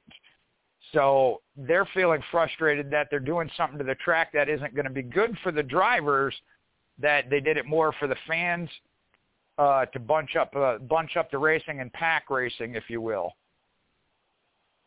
Yeah, I would say that is exactly the case. I don't think they are upset that there is going to be a repave or a reconfiguration. I think the main grievance is that they were not consulted. and as a result of not being consulted, they're being forced to race on this track that they had no input on. And I don't know, honestly, if that is justified or not. I think it is to a certain degree, but I think that I think whoever made this decision to make the changes that they're making, which includes an increase in the banking in turns from 24 degrees to 28 degrees, and in addition to increased banking, the repaving portion of the project will reduce the width of the track from 55 feet to 52 feet on the front stretch and 42 feet on the back stretch and 40 in the turns. I think that's what they're upset about, that they had no input. Nobody asked them for their thoughts. This was just a decision that was made in the ivory white tower without any input from the drivers who will be racing that track. And they feel that their input may have influenced the configuration that was decided upon. And I think that there's some legitimacy, but at the same time, SMI can do what they want with their tracks, and they don't necessarily need to consult with anybody else. I think it would have been wise on their part to have included some drivers, because then they would avoid all of this uproar that they're getting now, but they didn't do that. So as a result, these drivers are a little ticked off. And while I understand where they're coming from, and I agree to a certain degree that their input may have influenced the decisions that were made here, SMI still needs to do what they feel is the right thing to do, I guess. So what are your thoughts on that? Sharon, you've been a race fan for a long time, correct? Mm-hmm. Okay. Bill France used to run NASCAR my way, iron fist. You don't like it, get out. Yeah. There you go. What we have now, does NASCAR bend and give the drivers everything they want? No, but they listen. Mm-hmm. Do you not think that's a better way to do things? I do think it's a better way to do things. I'm not condoning SMI. I think that SMI probably should have included the drivers, but they didn't. And all I'm saying is that they don't necessarily have to. It's their track. They can do what they want. But I think it would have been in their best interest to have included the drivers in that decision. Right. And they could have avoided all of this uproar had they done that. You said it would have been wise on their behalf. And when we talked about this the last time, I said if you're basing everything off of simulation, you're asking for trouble. Now, drivers giving input and saying, does that make that gold? No, but they at least have more knowledge and on-track experience to give very solid. Again, you're going to get one driver say this because that's what he wants and he likes. Take that with a grain of salt. This driver likes this. He wants to see that. Take that with a grain of salt, and then come to the compromise. Excuse me. And that's where I think it is. Why would you turn down such a valuable tool such as driver inputs, especially some of these drivers that have – Denny Hamlin has so much experience. Kyle Larson has so much experience as a winning driver on asphalt, on dirt, on this, on this style of car. That is an available tool. Why would you not at least hear them out and then say, hey, we want to try this. We think this will work, and bring the simulation stuff to the drivers. Put the track as it's going to be designed into the sim and let them test it and say, okay, is this too narrow? Is this going to cause a problem if we shorten or increase the banking or narrow down the sides? And again, then a driver can say, hey, in the simulator car, 4 wide will work or 3 wide will work on the straightaway. Realistically, we know, we've seen it at Talladega and Daytona. The cars jump around. It gives you a little more leeway. Only go down to 44, 45, 46 instead all the way down to 40. take that input and come to a compromise, it may still not work. Like I said, just because the drivers say, hey, don't do this or do that this way, I'm not saying driver's word is gold either, because there's going to be some personal influence there of, I know I can run on this type of track with this type of banking. Yeah, make it that. You know, I'm not saying trust the drivers 100%. Well, and here's where I think a lot of this is getting caught up. There's some fans out there, the video game fans is who I'm thinking of, that like the crashing. That's part of the entertainment for them. To me, that's not the entertainment of racing. To me, I would rather see good passing being available. And this is where I think the rub is with the drivers. Because when you narrow that track surface, you're making it, Cal Larson brought this up, with a narrowing those straightaways and some of those areas on the track, keeps everybody really tight together. It makes it harder for quality passing to take place. And so you're going to bunch everybody up and make a crash much more likely. And racers want to be able to race one another. They don't want to go out there and crash one another. They want to go out there and race each other.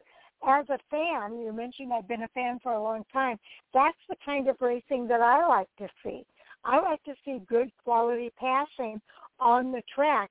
To me, and you've heard me say this before, crashing somebody out of the way to make a pass, to me, I can go out there and do that. I could go out there and crash drivers all day long in order to make a pass. But these drivers are premier drivers. They should be able to make that pass without crashing each other. They should be able to make a good quality pass. And by doing what Atlanta is doing, I think that they are going to make it. And this is where the drivers are having a gripe and wish they could have had the input. But you've got people looking at it from two different perspectives. Are we satisfying the video crashing fans, or are we satisfying the people like me that like the good quality pass, which is more entertaining for the broader audience? And that's what I think you've got different perspectives on there. So it's going to be interesting how this all played out. But I think that's part of the conundrum that these guys are running into. Well, and I will start on back to the driver's side of that. That's their concern of from what I read, the intent is to pack it up, make it more exciting side by side racing. Okay, but then I go to the fans at Talladega and Daytona. What is their issue? They're pack racing. You get jammed up second or third row back, and the driver can't make the pass. Okay, you want to see the passing. Right. Okay. Yes, there are some fans who want to see the crashing, and I'm not a fan of it. I don't necessarily want to see it. It does provide, how do I say this? It does provide some entertainment. The possibility of that happening, or the I can't think of the right word, but that drivers know it. I mean, that's why they drive. Just the intensity and that possibility is what drives them. So that's always going to be there. Okay. Now go from it to play the other side, play devil's advocate.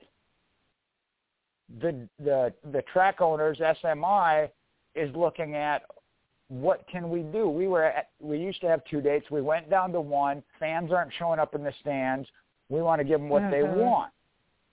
Okay, what will provide the entertainment and bring them into the stands. And this is something I heard on Moody's show. I don't remember the caller where they were even from, but it might have been Moody himself. Of, you want to see Atlanta the way it was and not have that, then you should be showing up in the stands, because by not showing up in the stands, SMI says we got to do something different to get fans back in the stands, and this is what they thought would bring them back into the stands.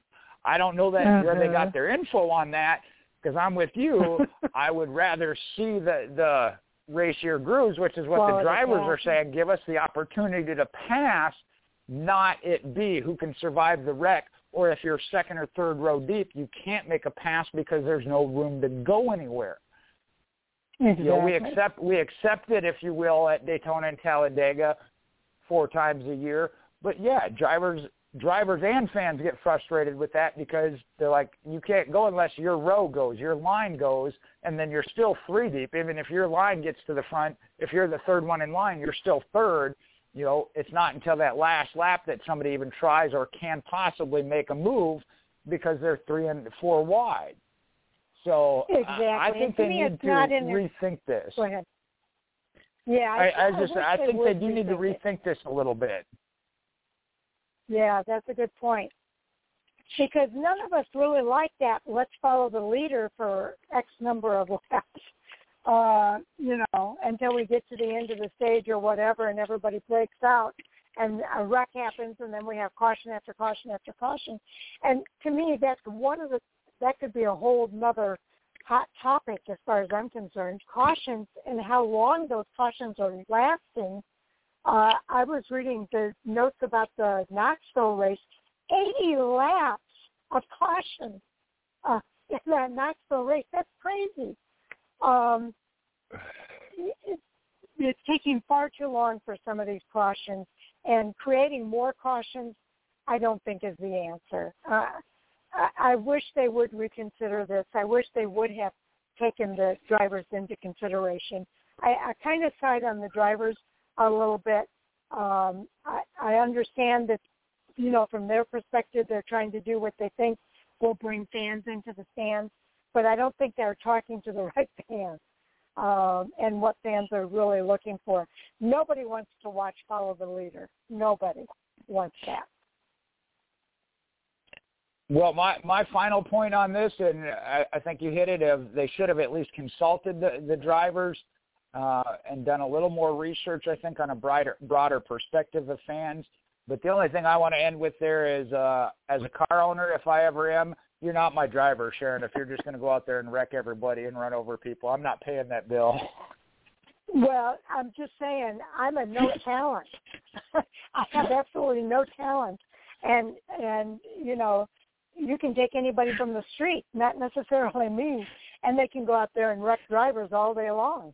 But that's not what we pay for. That's not what we want. We want the premier drivers out there showing us their talent and their skill at 180 miles per hour on a banked track. I'm not necessarily looking for the wrecks.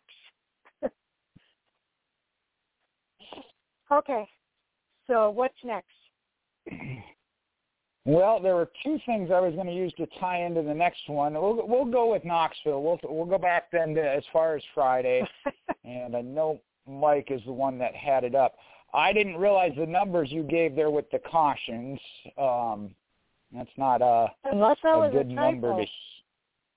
No, I'm not disputing it. I just didn't realize it. It was AutoWeek.com. I'm not sure who the author was, but it's on AutoWeek.com. Knoxville, it's also dumb. Knoxville Truck Race erupts into chaos, an embarrassment to the sport, or was it awesome? And I'll start here real quick with Mike's comment. Says, massive black eye for the sport. It was hyped up as something big, but ended up being a complete joke. Sheldon Creed and other drivers used the term crap show. I'll read crap show here to describe it, and they weren't wrong. All right, so that was Michael Zell's comments on it. Yeah, okay, or another 4-letter word, yeah. Okay, you wanted to read Mike Orzel's comments? Those were his comments. That was. Oh, those were his comments. Okay. Yeah, those were his. Yeah, I went back to these notes, and it said there were 20 lead changes among 7 drivers due to the aforementioned 14 cautions and 80 yellow flag laps. And get this, the average speed of the race was slowed to 36.802 miles per hour. That's atrocious. That is just horrible. And it goes back to what I was saying about the yellow flags and how much time we're taking on these yellow flags. I heard a lot of complaints. Derek Kraus took a brunt of it. I think we had a lot of drivers that were in desperation mode and thought this might be their best chance at getting a victory and getting into the playoffs. And they drove that way. They were all over the place, and it just did not showcase their skills. It didn't. When you've got 80 caution flag laps, there's a problem. And I think that it's something that NASCAR really needs to take a look at. And Derek Kraus wasn't the only driver out there that, was kind of in that mode of desperation of trying to get that win. So I thought it was interesting that we took some of these. Donnie Schatz had said before the race that the stars lined up perfectly for him to participate at one of his favorite tracks, and he thought it was a great opportunity to do it, and he did it. But I don't think afterwards, I think he was even more convinced that it wasn't something that he would come back and do again. And that's a shame because this crossover is supposed to bring new fans to our sport. If you're a dirt racing fan, this didn't necessarily do that. And so I really think that NASCAR needs to take a look. I almost wish they hadn't done it during the time of the year that we've got these drivers in this desperation mode, because I think that definitely influenced this race and did not put a best foot forward for NASCAR. What are your thoughts?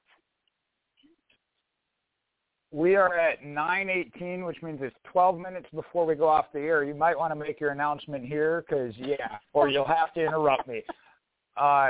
There is a million of them. First off, this dirt track, they've done the dirt track at Eldora. Think back to the first one of that. Did it go real well or perfectly? No. Did Bristol? They had to cancel off the first night because it was too muddy and clogging up the trucks, and they couldn't even run. Okay? So the whole idea of don't come back because it didn't go well, not the right answer. Saying don't come back. Right. Well, I'll get to that with Sheldon Creed's statement. So that's not the answer. Yeah, that was interesting. Yeah. Improvements. NASCAR can improve on response, cleaning up the caution flags. You mentioned it, and I hadn't really thought about it that maybe if this race were earlier in the year, we wouldn't have had that because you don't have drivers in desperation mode with 2 races to go. That is a very solid point that I hadn't really thought about, that the intensity level. But take that to any track then, whether it be Atlanta, Watkins Glen, whatever, you're going to have that in these last 2 races no matter what track they're on. So maybe it does need to be one that drivers have more experience on, but that's what NASCAR's counting it at Daytona. Daytona's already a wild card, and they added to it by amping up the intensity to putting it in the playoff race, and we're looking forward to that. So that one's kind of there's a solid thought there, Sharon, and especially since it was the first race and that's something I would argue, just like the drivers try and tell fans, it's the same track. It's a D-shaped 1.5 mile or 2 mile oval. No, not every track is the same. Yes, Eldora was dirt. Yes, Knoxville is dirt. That does not make them the same. Exactly. Now, going to Sheldon Creed's, I'll go to his next. Go to Iowa. This is where I say, listen to the drivers, but take it with a grain of salt. Sheldon's not wanting to race on dirt. Didn't do very good in that race. And I say doesn't do good on dirt. I know he came from the dirt background, but he didn't do very good with the trucks on dirt, put it that way. So take that with a grain of salt. He didn't have the best finish. If he'd have been in victory lane, would he have said, yeah, we should never come back here, I want to race Iowa? Mm-hmm. I highly doubt it. So, yes, if they have some inputs on ways to improve it, good. Take that from it. I just want to go to Iowa instead. Well, okay, maybe not. And I'm trying to think now where he's from. There again, if that's his favorite track or whatever, you got to take it with a grain of salt. Oh, yeah, that's right. He came out of California. So talk with them and take what you can from them that be useful. Some things aren't going to be useful. Okay, we're not going to go back to Iowa, or we're not going to go somewhere else. What can we do to make it better? He's going to say, okay, this happened. Get down to it and get the real meat of it. Because like I said, he's not going to make that statement if he's the one out front and having won the race. I can almost guarantee you that. So with it, Austin Hill's going to be like, yeah, we had to come here every week, right? I didn't see what Donnie Schatz's comments were. Hopefully he, too, will take that as, hey, this was their first time at Knoxville.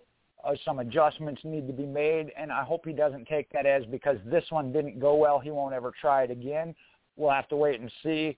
But I know prior to the race, he actually was, like you said, pretty pumped about it, excited. It was an opportunity that came together. He was really enthused about it. So hopefully that comes back. And as with anything of you tried something new, no, it did not go perfectly. But as I've said, several other situations haven't gone perfect first time out. Give them a chance to build on it and correct on it and go from there. I think Quentin said this track held together better than Eldora did. So there are some positives, and when you look at the negatives, okay, see what can be done to change that, make it better, and go from there. Now, in 5 years, if we have, and I wouldn't even say 5 years then, if we have this same type of race 3 years down the road where it is just a wreck fest like this, then we say, okay, this is a scrub. But also, and you mentioned it, put some of it on the drivers. Drivers are the ones driving the car, so some of it's got to fall on them too. Yes, I agree. And I do think that they do need to give it time. There was a time when NASCAR drivers didn't do that well on road courses. And what are they doing with road courses now? Everybody wants more road courses. So I do think that they need to give it time. And with more time, these guys will figure out how to race on dirt in these trucks. And you're right, black dirt is a whole lot different than red clay dirt. Again, those differences and those little nuances need to be figured out by a lot of these drivers, and that can only happen over time. And unless drivers do what Matt Crafton did a few years ago and race some dirt track racing just to get better at racing on dirt. I really thought that the dirt track aces that were in the field would have done a little bit better, but I guess what I didn't take into consideration is it is a lot different racing on dirt in a sprint car than it is racing on dirt in a truck. There's some nuances there that even the dirt racers need to kind of fine-tune a little bit. So I do think that they need to give it some time. I like Iowa Speedway. Do I wish they had more racing at Iowa Speedway? Yeah, I do. So I agree somewhat with Sheldon Creed there. But at the same time, I don't think you should knock out the Knoxville race or knock out the dirt racing in general. Knoxville is a very iconic track, and I think having NASCAR there is a good thing. I just hope that people give it the time that they need for things to work out. And I use road course racing as the example of give it some time and you'll get some dirt track aces that will be in the Truck Series if they decide to do this with the Truck Series exclusively. So time will tell what direction they go with this. But I'm going to throw in that thought, too, again, about NASCAR's got to do something about their caution. During this off season, they have got to start taking a look at how much time they are spending on caution, because it's way too much time. I don't know if it has to do with the TV or, the broadcast or what, but somewhere along the way, they've got to figure that out because there's time on these cautions. 80 laps is way too much time for a dirt race. So your follow-up. And let me go ahead and do the announcement here before we I was going to say, this time I think you would have to interrupt me. Yeah, okay. Yeah. Let's, for our first-time listeners, we do an announcement about this time of the night to let you know that we are going to go off the air at exactly 10:30 p.m. Eastern Time. We probably won't go much past that tonight, but we do put that out as bonus overtime material for our podcast. So even though we're going to go off the air and you're not going to hear that part of the conversation immediately, you can hear the rest of that conversation on our podcast. I go out on Twitter when we complete our conversation and let everyone know that the podcast is available. And at that point, you can go to the player either at Blog Talk Radio or at Fan4Racing.com and just fast forward to the 2-hour mark to hear the rest of the bonus overtime material and the rest of that conversation. So, again, we don't want anybody to be caught off guard and wonder why the heck we've gone off the air in the mid-70s. We want you to know kind of what's going on there so that nobody's caught by surprise. And that you do have a way of listening to the rest of that conversation. So with that, Jay, we're ready for you to come out with your follow-up there. Well, I want to start with, I think you made a very excellent point with talking about road courses. Yeah, back in the day, there were only a couple people or a couple drivers or aces from other series would come in and have the advantage. And now we're looking at it of there's 10 drivers weekly on the road courses that we think have a shot at it, Chase Elliott being at the top, but, that there are others that have proven their capability on road courses. So that was an excellent point. You've got to give it time. Some of them willing to commit, like you said, mentioned Matt Crafton. He said, I want to get better at this. I'm going to go out and get a modified and run some dirt track racing. Now, finding that balance, I know they discussed this on the pre-race show. Who has the advantage? The dirt track driver who's coming into the trucks or the truck driver who's bringing it onto dirt? The way the results played out, it looks like maybe it was the truck drivers adapting to dirt. I know we kind of, all of us kind of got burned a little bit. I went with that one in between of Brett Moffitt. He's driven the trucks, but he's also driven on dirt. Matt Crafton would have been another one. Stuart Friesen, another one. We've seen him develop into, being a solid truck driver as well as a dirt driver. He got taken before I could. So it's that balance. I think in the few dirt races we've seen going back through Eldora, Bristol being that it was new and a different setup entirely, being that they put dirt on top of asphalt, kind of got to take that one out of the equation. But it's one of those give it time. We've seen it at Eldora. Eventually, the dirt track drivers that were regular showing up figured it out. Sheldon Creed, I think we run at Knoxville another 2-3 years. I think he's one that can and will be in victory lane, and then you're not going to hear that comment from him no more. This race just didn't go his way. So he is one that, like I said, I think give it 2 or 3 races, he's going to be a top contender, if not winner, and his opinion's going to change because he's going to have the time to figure it out. So you're right. Yeah. You've got to give it time. You can't go based off of one event. That's true. I agree. Anything more? Not on that one, no. Okay. I think we've talked that one to death. I think we've done a good job on that one of kind of giving some different perspectives there. What's your next one? I was actually looking. whoops.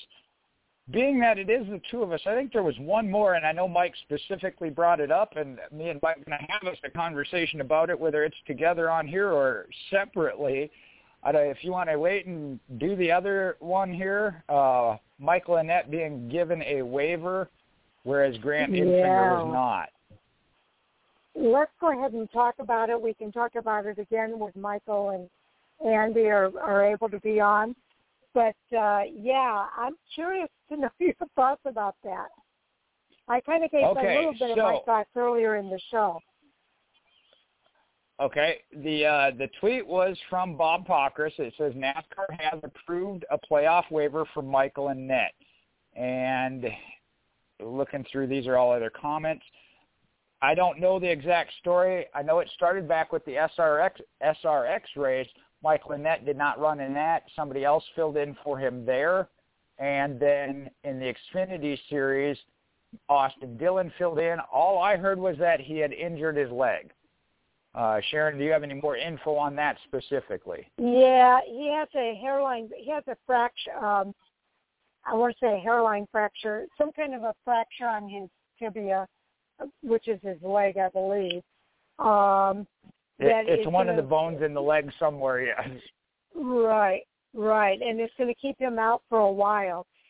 They announced that Josh Berry for him in the next Xfinity Series race. And I think that's where I saw it. Let me see if I can pull that up here again. Austin Dillon replacing Michael Annett at Atlanta. Okay, so Annett has an apparent leg injury. Was scheduled. Okay, it doesn't say.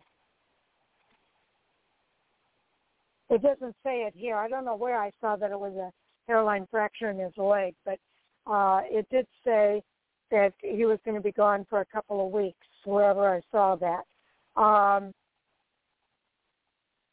So Josh going to drive for him at the next race, which is going to be Austin Dillon. Hold on, that's not the one I wanted. That's why it's not telling me. Austin Dillon filled in for him at Atlanta. Right. I want the news where they said Josh Berry.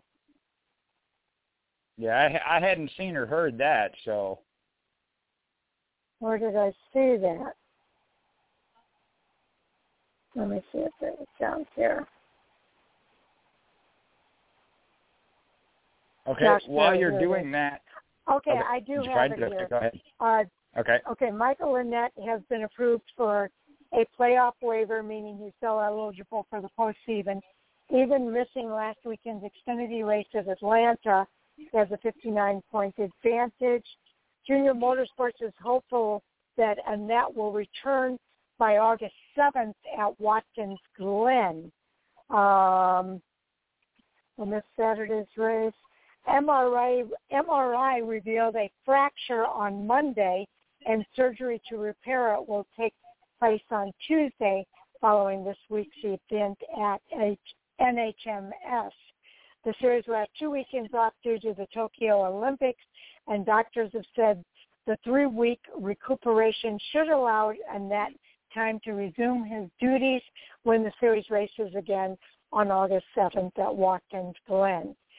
So Josh Berry is going to be in that car this weekend for Junior Motorsports, which is good for him. It was a stress fracture, that's what they call it, in the Iowa driver's right femur. So that gives him a chance to continue running in the Xfinity Series as well during this time. So that's the information that I had on Michael Annett. Did you have more that you wanted to say about the waiver? Now I lost it. Okay. Again, Mike Burzell is the one that posted this, the tweet from Pockris that the waiver had been approved. He put up, this is a joke, right? Is Bob's calendar off and he thinks it's April 1st? Did NASCAR really approve a playoff waiver for Michael Annett but not Grant Enfinger? we're going to have to readdress this when Mike is on the show with us.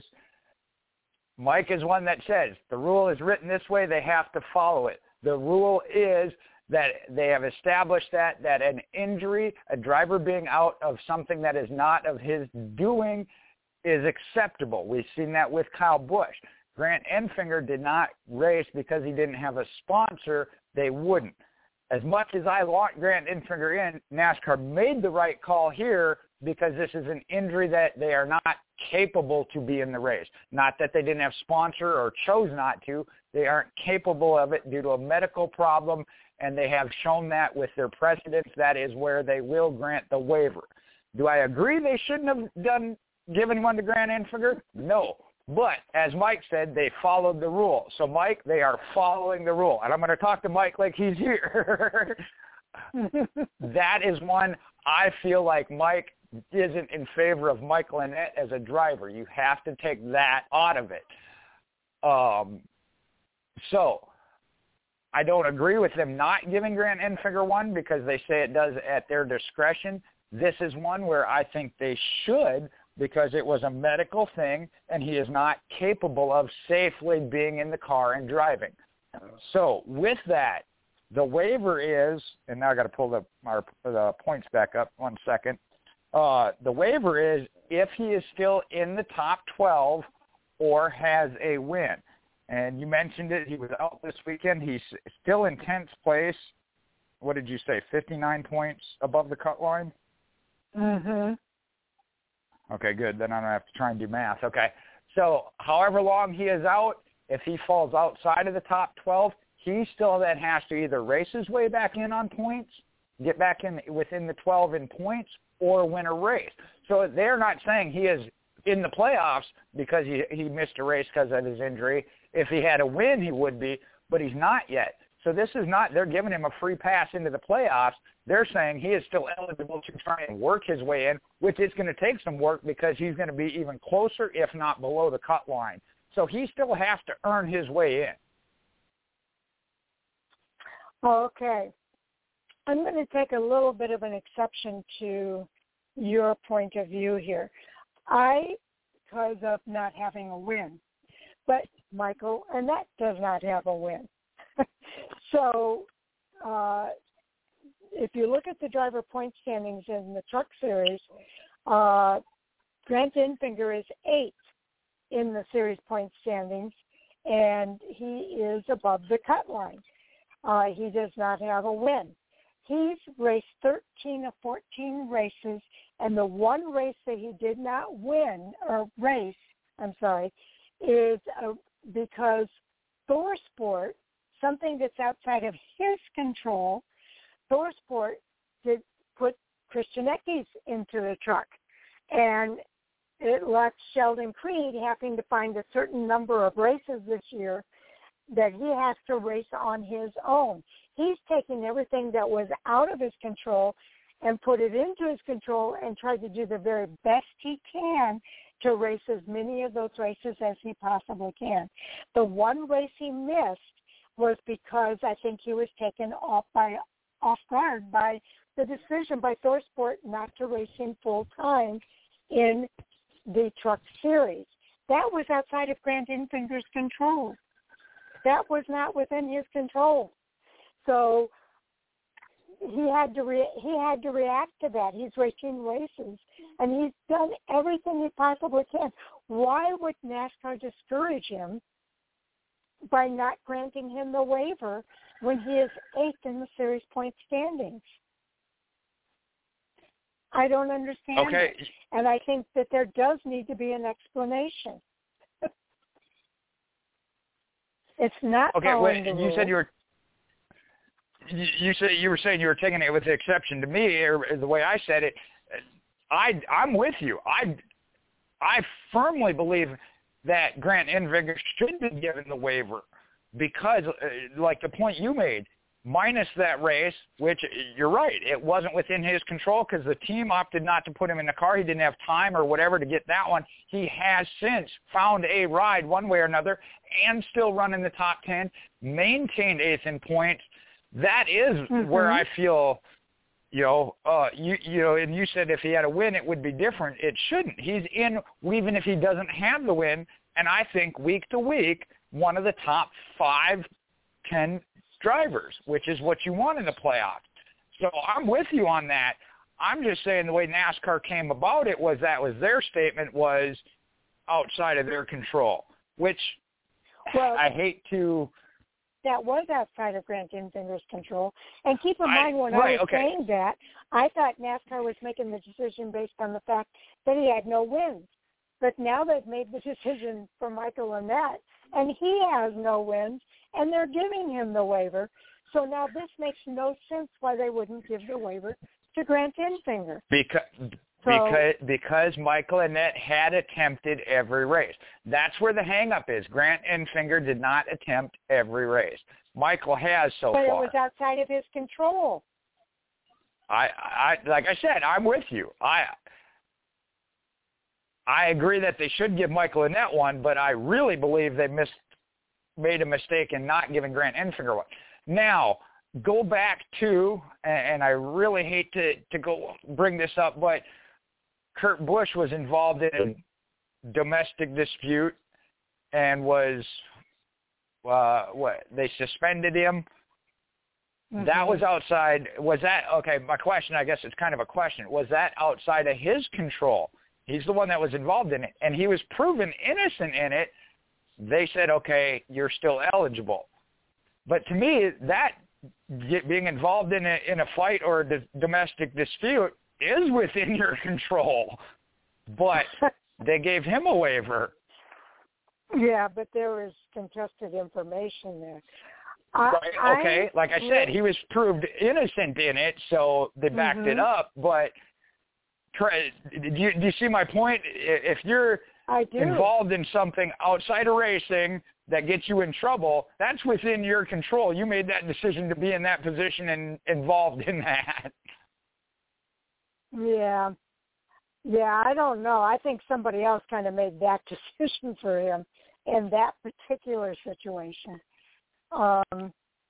But I really think that Grant Enfinger should have been given a waiver, and I'm just baffled by why NASCAR is not giving it to him, even according to their own rules. These are circumstances outside of his control, and he's done everything he could to make things work. And to not recognize that and not give him the waiver is just confusing to me. And I need a better explanation from NASCAR. I'm not taking NASCAR's side because, as I've said, I disagree with it. But when the way the rule is written, and I cannot read it word for word, but to my understanding of it is you must attempt every race. If you miss a race, normally it's the medical from what we've seen. And I go back to Matt Kenseth. See, that's one where with Ryan Newman's injury and he came back. Okay, I got two. I'm combining two here. Let me gather my thoughts for a second. Take a deep breath. Okay. Kyle Larson was suspended after 4 races. Matt stepped into that car. He did not attempt every race, but they gave him a waiver because when he stepped in, he did every race from there. I didn't necessarily agree 100% with that one, but if they can race their way in, get a win, be in the top in points, I think he should have been eligible. My issue there was they said it was because that team had already worked for the first 4. The team has a separate owners championship. So I didn't understand their argument as to why they approved Matt. But when Matt stepped in race 5 through the end of the season, he attempted every race. If he could have worked his way in, yes, I think he should have. Okay, I'm going to get fired up here. Let me take another deep breath. To me, what you want by their stance on the playoffs is the guys that are there every week, the best 16 in the case of the Cup Series, 12 in the Xfinity, 10 in the Truck, that are going to be the most competitive week in and week out. Would you agree with that, Sharon? That's what their goal is and what they want. Mm-hmm. Okay? Then why on a weekly basis do you sometimes send some of the best cars home because they don't have the opportunity to race their way in? That's where I don't like the top 35, 36 locked in. I go back to dirt track racing. The fastest cars at that time get to race their way in. Interesting. I do think that NASCAR does want the most competitive cars, but apparently they've listed that the rule has been this many cars can race, and if more than that many cars show up, if they cannot qualify, then they're not going to be able to go. So I think that's how that all, that's following the rules as it's currently stated too. And I hate to say it that way, but do you not then end up with, I'll say 4 to 6 cars that are locked in and guaranteed to start that maybe aren't the most competitive as those that are being sent home? Well, now they're doing that, what do they call it? Well, now they're doing more qualifying, so drivers can get on the track, and if their car performs, then they're going to qualify to be in the field. Before, they were doing by the metric system. Right. And that was a whole different ball game. But that was taking into consideration the best cars based on the metrics that they have available to them. And if you have not raced and you fall outside of the metrics, then no, you shouldn't race. I understand what you're talking about, the Jordan Anderson thing, and I get that. And I agree that that was a raw deal for Jordan Anderson. But the way the rule is currently set up, that's the way the marbles fell. Well, and that's why that top 36 in the metric system and taking away qualifying I didn't like, because we have seen it, whether it's Jordan Anderson in the vehicle himself or we've seen Josh Berry as well as I believe Dillon. That car is competitive. When they have the opportunity to qualify, they get in the race, and they race. They are not qualify, get lucky, and get in, and then run in the back. That car has been in the top 10, 15. But on weekends when they can't qualify or don't get the opportunity to, if they aren't within that metric system, like you said, of now they have a better chance even when they go to the metrics because of the finishes they have gotten. They are now ranked up there as one that's ranked in that metric. So, but how many did he miss to start the season because he couldn't even get the team into that position without having the attempt to qualify and prove it? And that one, you brought that one up as a great one to demonstrate with. That is I would say a top 10 team week in and week out for the most part. Again, they always have your off week, but that it's a top 10 team that wasn't being allowed to race. Like you said, they didn't fall into the metrics and they weren't given the opportunity. I just tried to relate that to the points. I think Grant Enfinger is one of the top 10 in the Truck Series, and he's not being given the opportunity to race. Yeah. It's a head scratcher to me at this point, and I don't understand it. I thought I had a handle on where NASCAR was coming from, only to be proven wrong by their decision with Michael Annett. So I really don't have an answer for why it is that way. I'm looking for the story on JSP's where that came up, because that's where they listed the rule. Do you have that? No. I had not found it on J-Ski. That's why I had gone to Twitter with just Bob Pockrass's that he had been approved. But no, I had not seen it on J-Ski. Okay, well, I was looking for the one where they said that Grant Enfinger was not being given the waiver. Oh, going back. Oh, yeah, we'd have to go back because that was we might have to go back a few because that was maybe 3 weeks ago already, 2 or 3 weeks ago when that one came up. Yeah, because that article actually gave the rule, what's listed in the rule book. I'm trying to do it. Get to. All right. Eric Jones talking. Ross Chastain.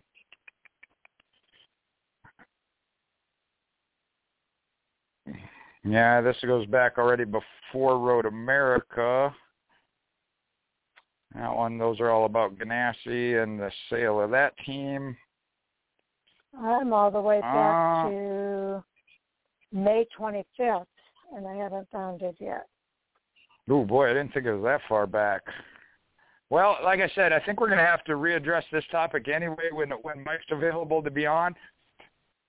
And my issue is Mike saying that Michael Annett shouldn't be. By their rules, he should be. I think, though, that Grant Enfinger also should be. Well, and that's where Mike's saying they shouldn't.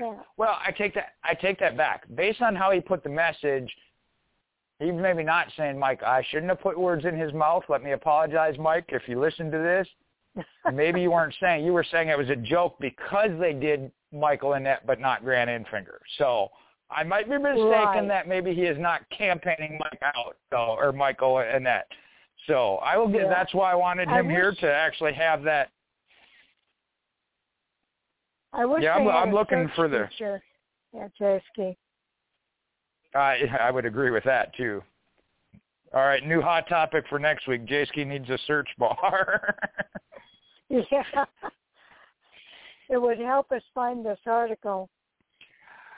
I know what a lot of what I got based on that the Enfinger deal was having listened to the pre-race and practice, and there too, my stance was your broadcasters, which normally will support, just as we do here at Fan4Racing, give NASCAR the benefit of the doubt, but they were during the television broadcast saying, hey, we don't understand why Grant got denied. Exactly. Well, I had my suspicions of why, but that was proven wrong now. So I have to agree with everybody else. I don't understand it at this point, and I wish NASCAR would give us a better explanation. All right. Okay, I have found one article. I have found one article here. I am looking to see if it references. This is on the frontstretch.com by Davey Siegel, and I'm trying to see if it quotes the rule. It talks about Kyle Busch missing 11 in 2015, Ryan Newman and Matt Kenseth missing in 2020. Enfinger has not been granted a waiver. I'm not seeing anywhere where it actually lists or quotes the rule. I'm trying to scan all the way through it real quick here. Yeah, I'm not seeing where it actually gives the rule as it is written in that one. That it's just that they denied it, and his disagreement with it, with whether or not they should have. Mm-hmm. But yeah, I couldn't find the actual rule. All right, hold on. Let me see if this one does. NASCAR teams. Oh no, that one's an old one. Yeah, I'm not finding an article with the actual rule on it. Let me see. Let me try one more here. Beyond the flag.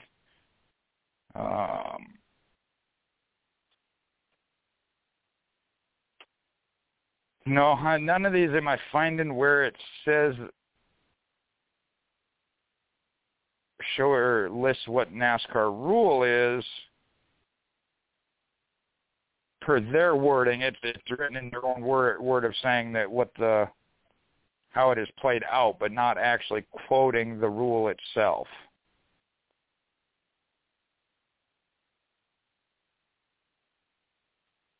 Yeah, none of them am I finding the quoted rule itself. But to paraphrase it, and Sharon, you can correct anything that I may misspeak here, it is that a driver must be in the top Cup Series is top 30 in points, win a race, or be in the top 16 in points and not have missed a race if they miss a race, it is at NASCAR's discretion as to whether or not to give the waiver. And I believe in there it does say something about the waiver would be granted if it is circumstances outside of their control. And I think maybe it says injury as an example. Mhm. Yeah. See, I'm now that having a hard time finding it too. I remember I brought it up during this conversation when it first happened, and I read the rule to everybody who had not seen it. And so that's why I was trying to find it, because I know that I read it during that time. Here's an interesting point, Sharon. Ryan Newman, I used that one, or Kyle Busch. They were hurt during a NASCAR race. Okay? They're hurt. Mm-hmm. It's outside of their control. Jimmy Johnson broke his arm riding on top of a golf cart. Brad Keselowski twisted or hurt his ankle playing Frisbee golf. Is that an injury that is outside of their control? But they were all granted the waiver. Because that's what I can't I'm just figure it out.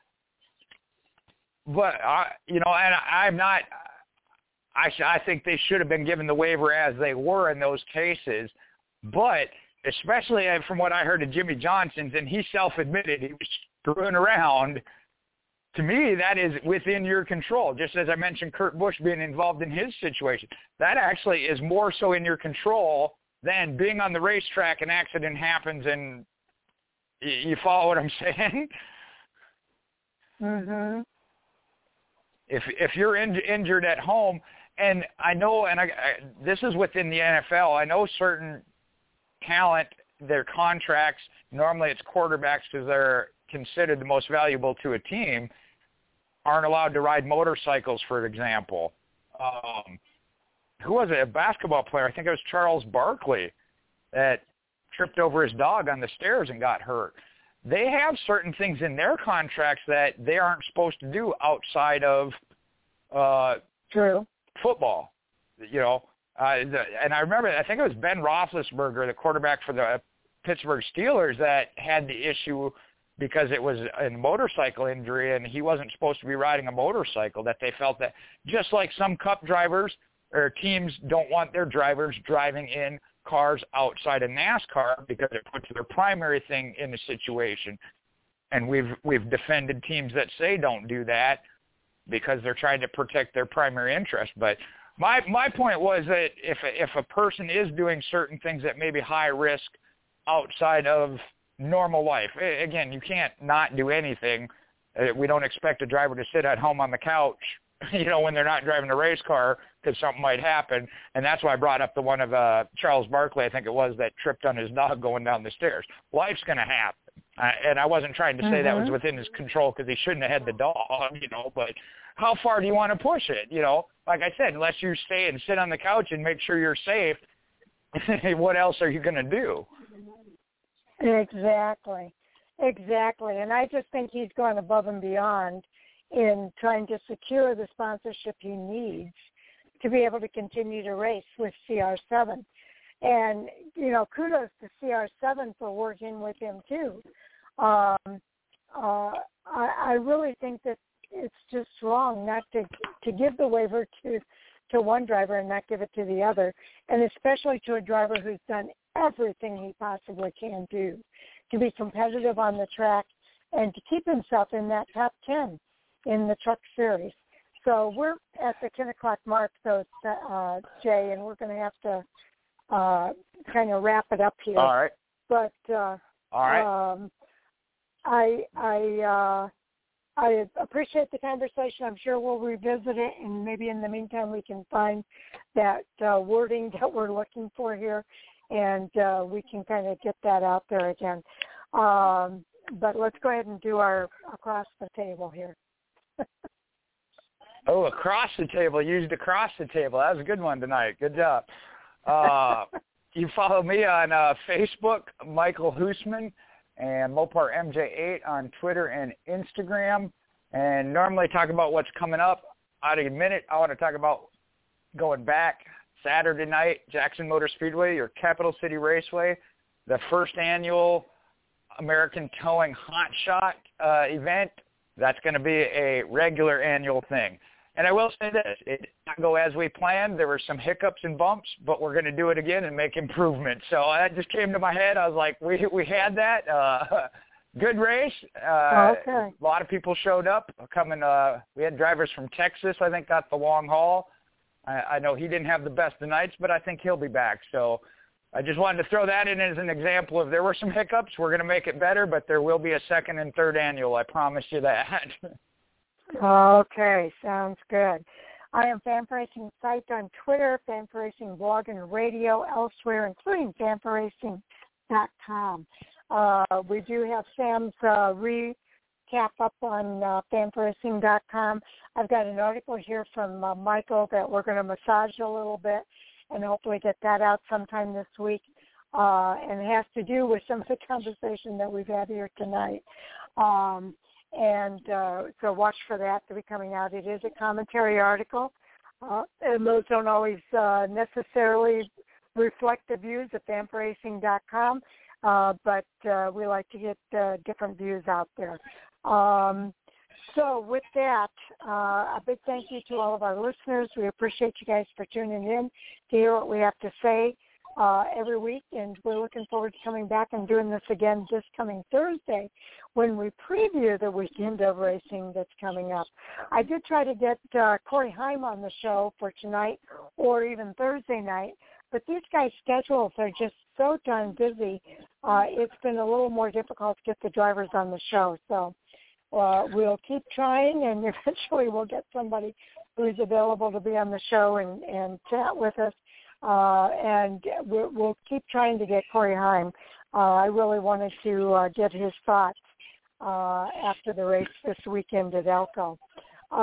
Sharon? Yeah.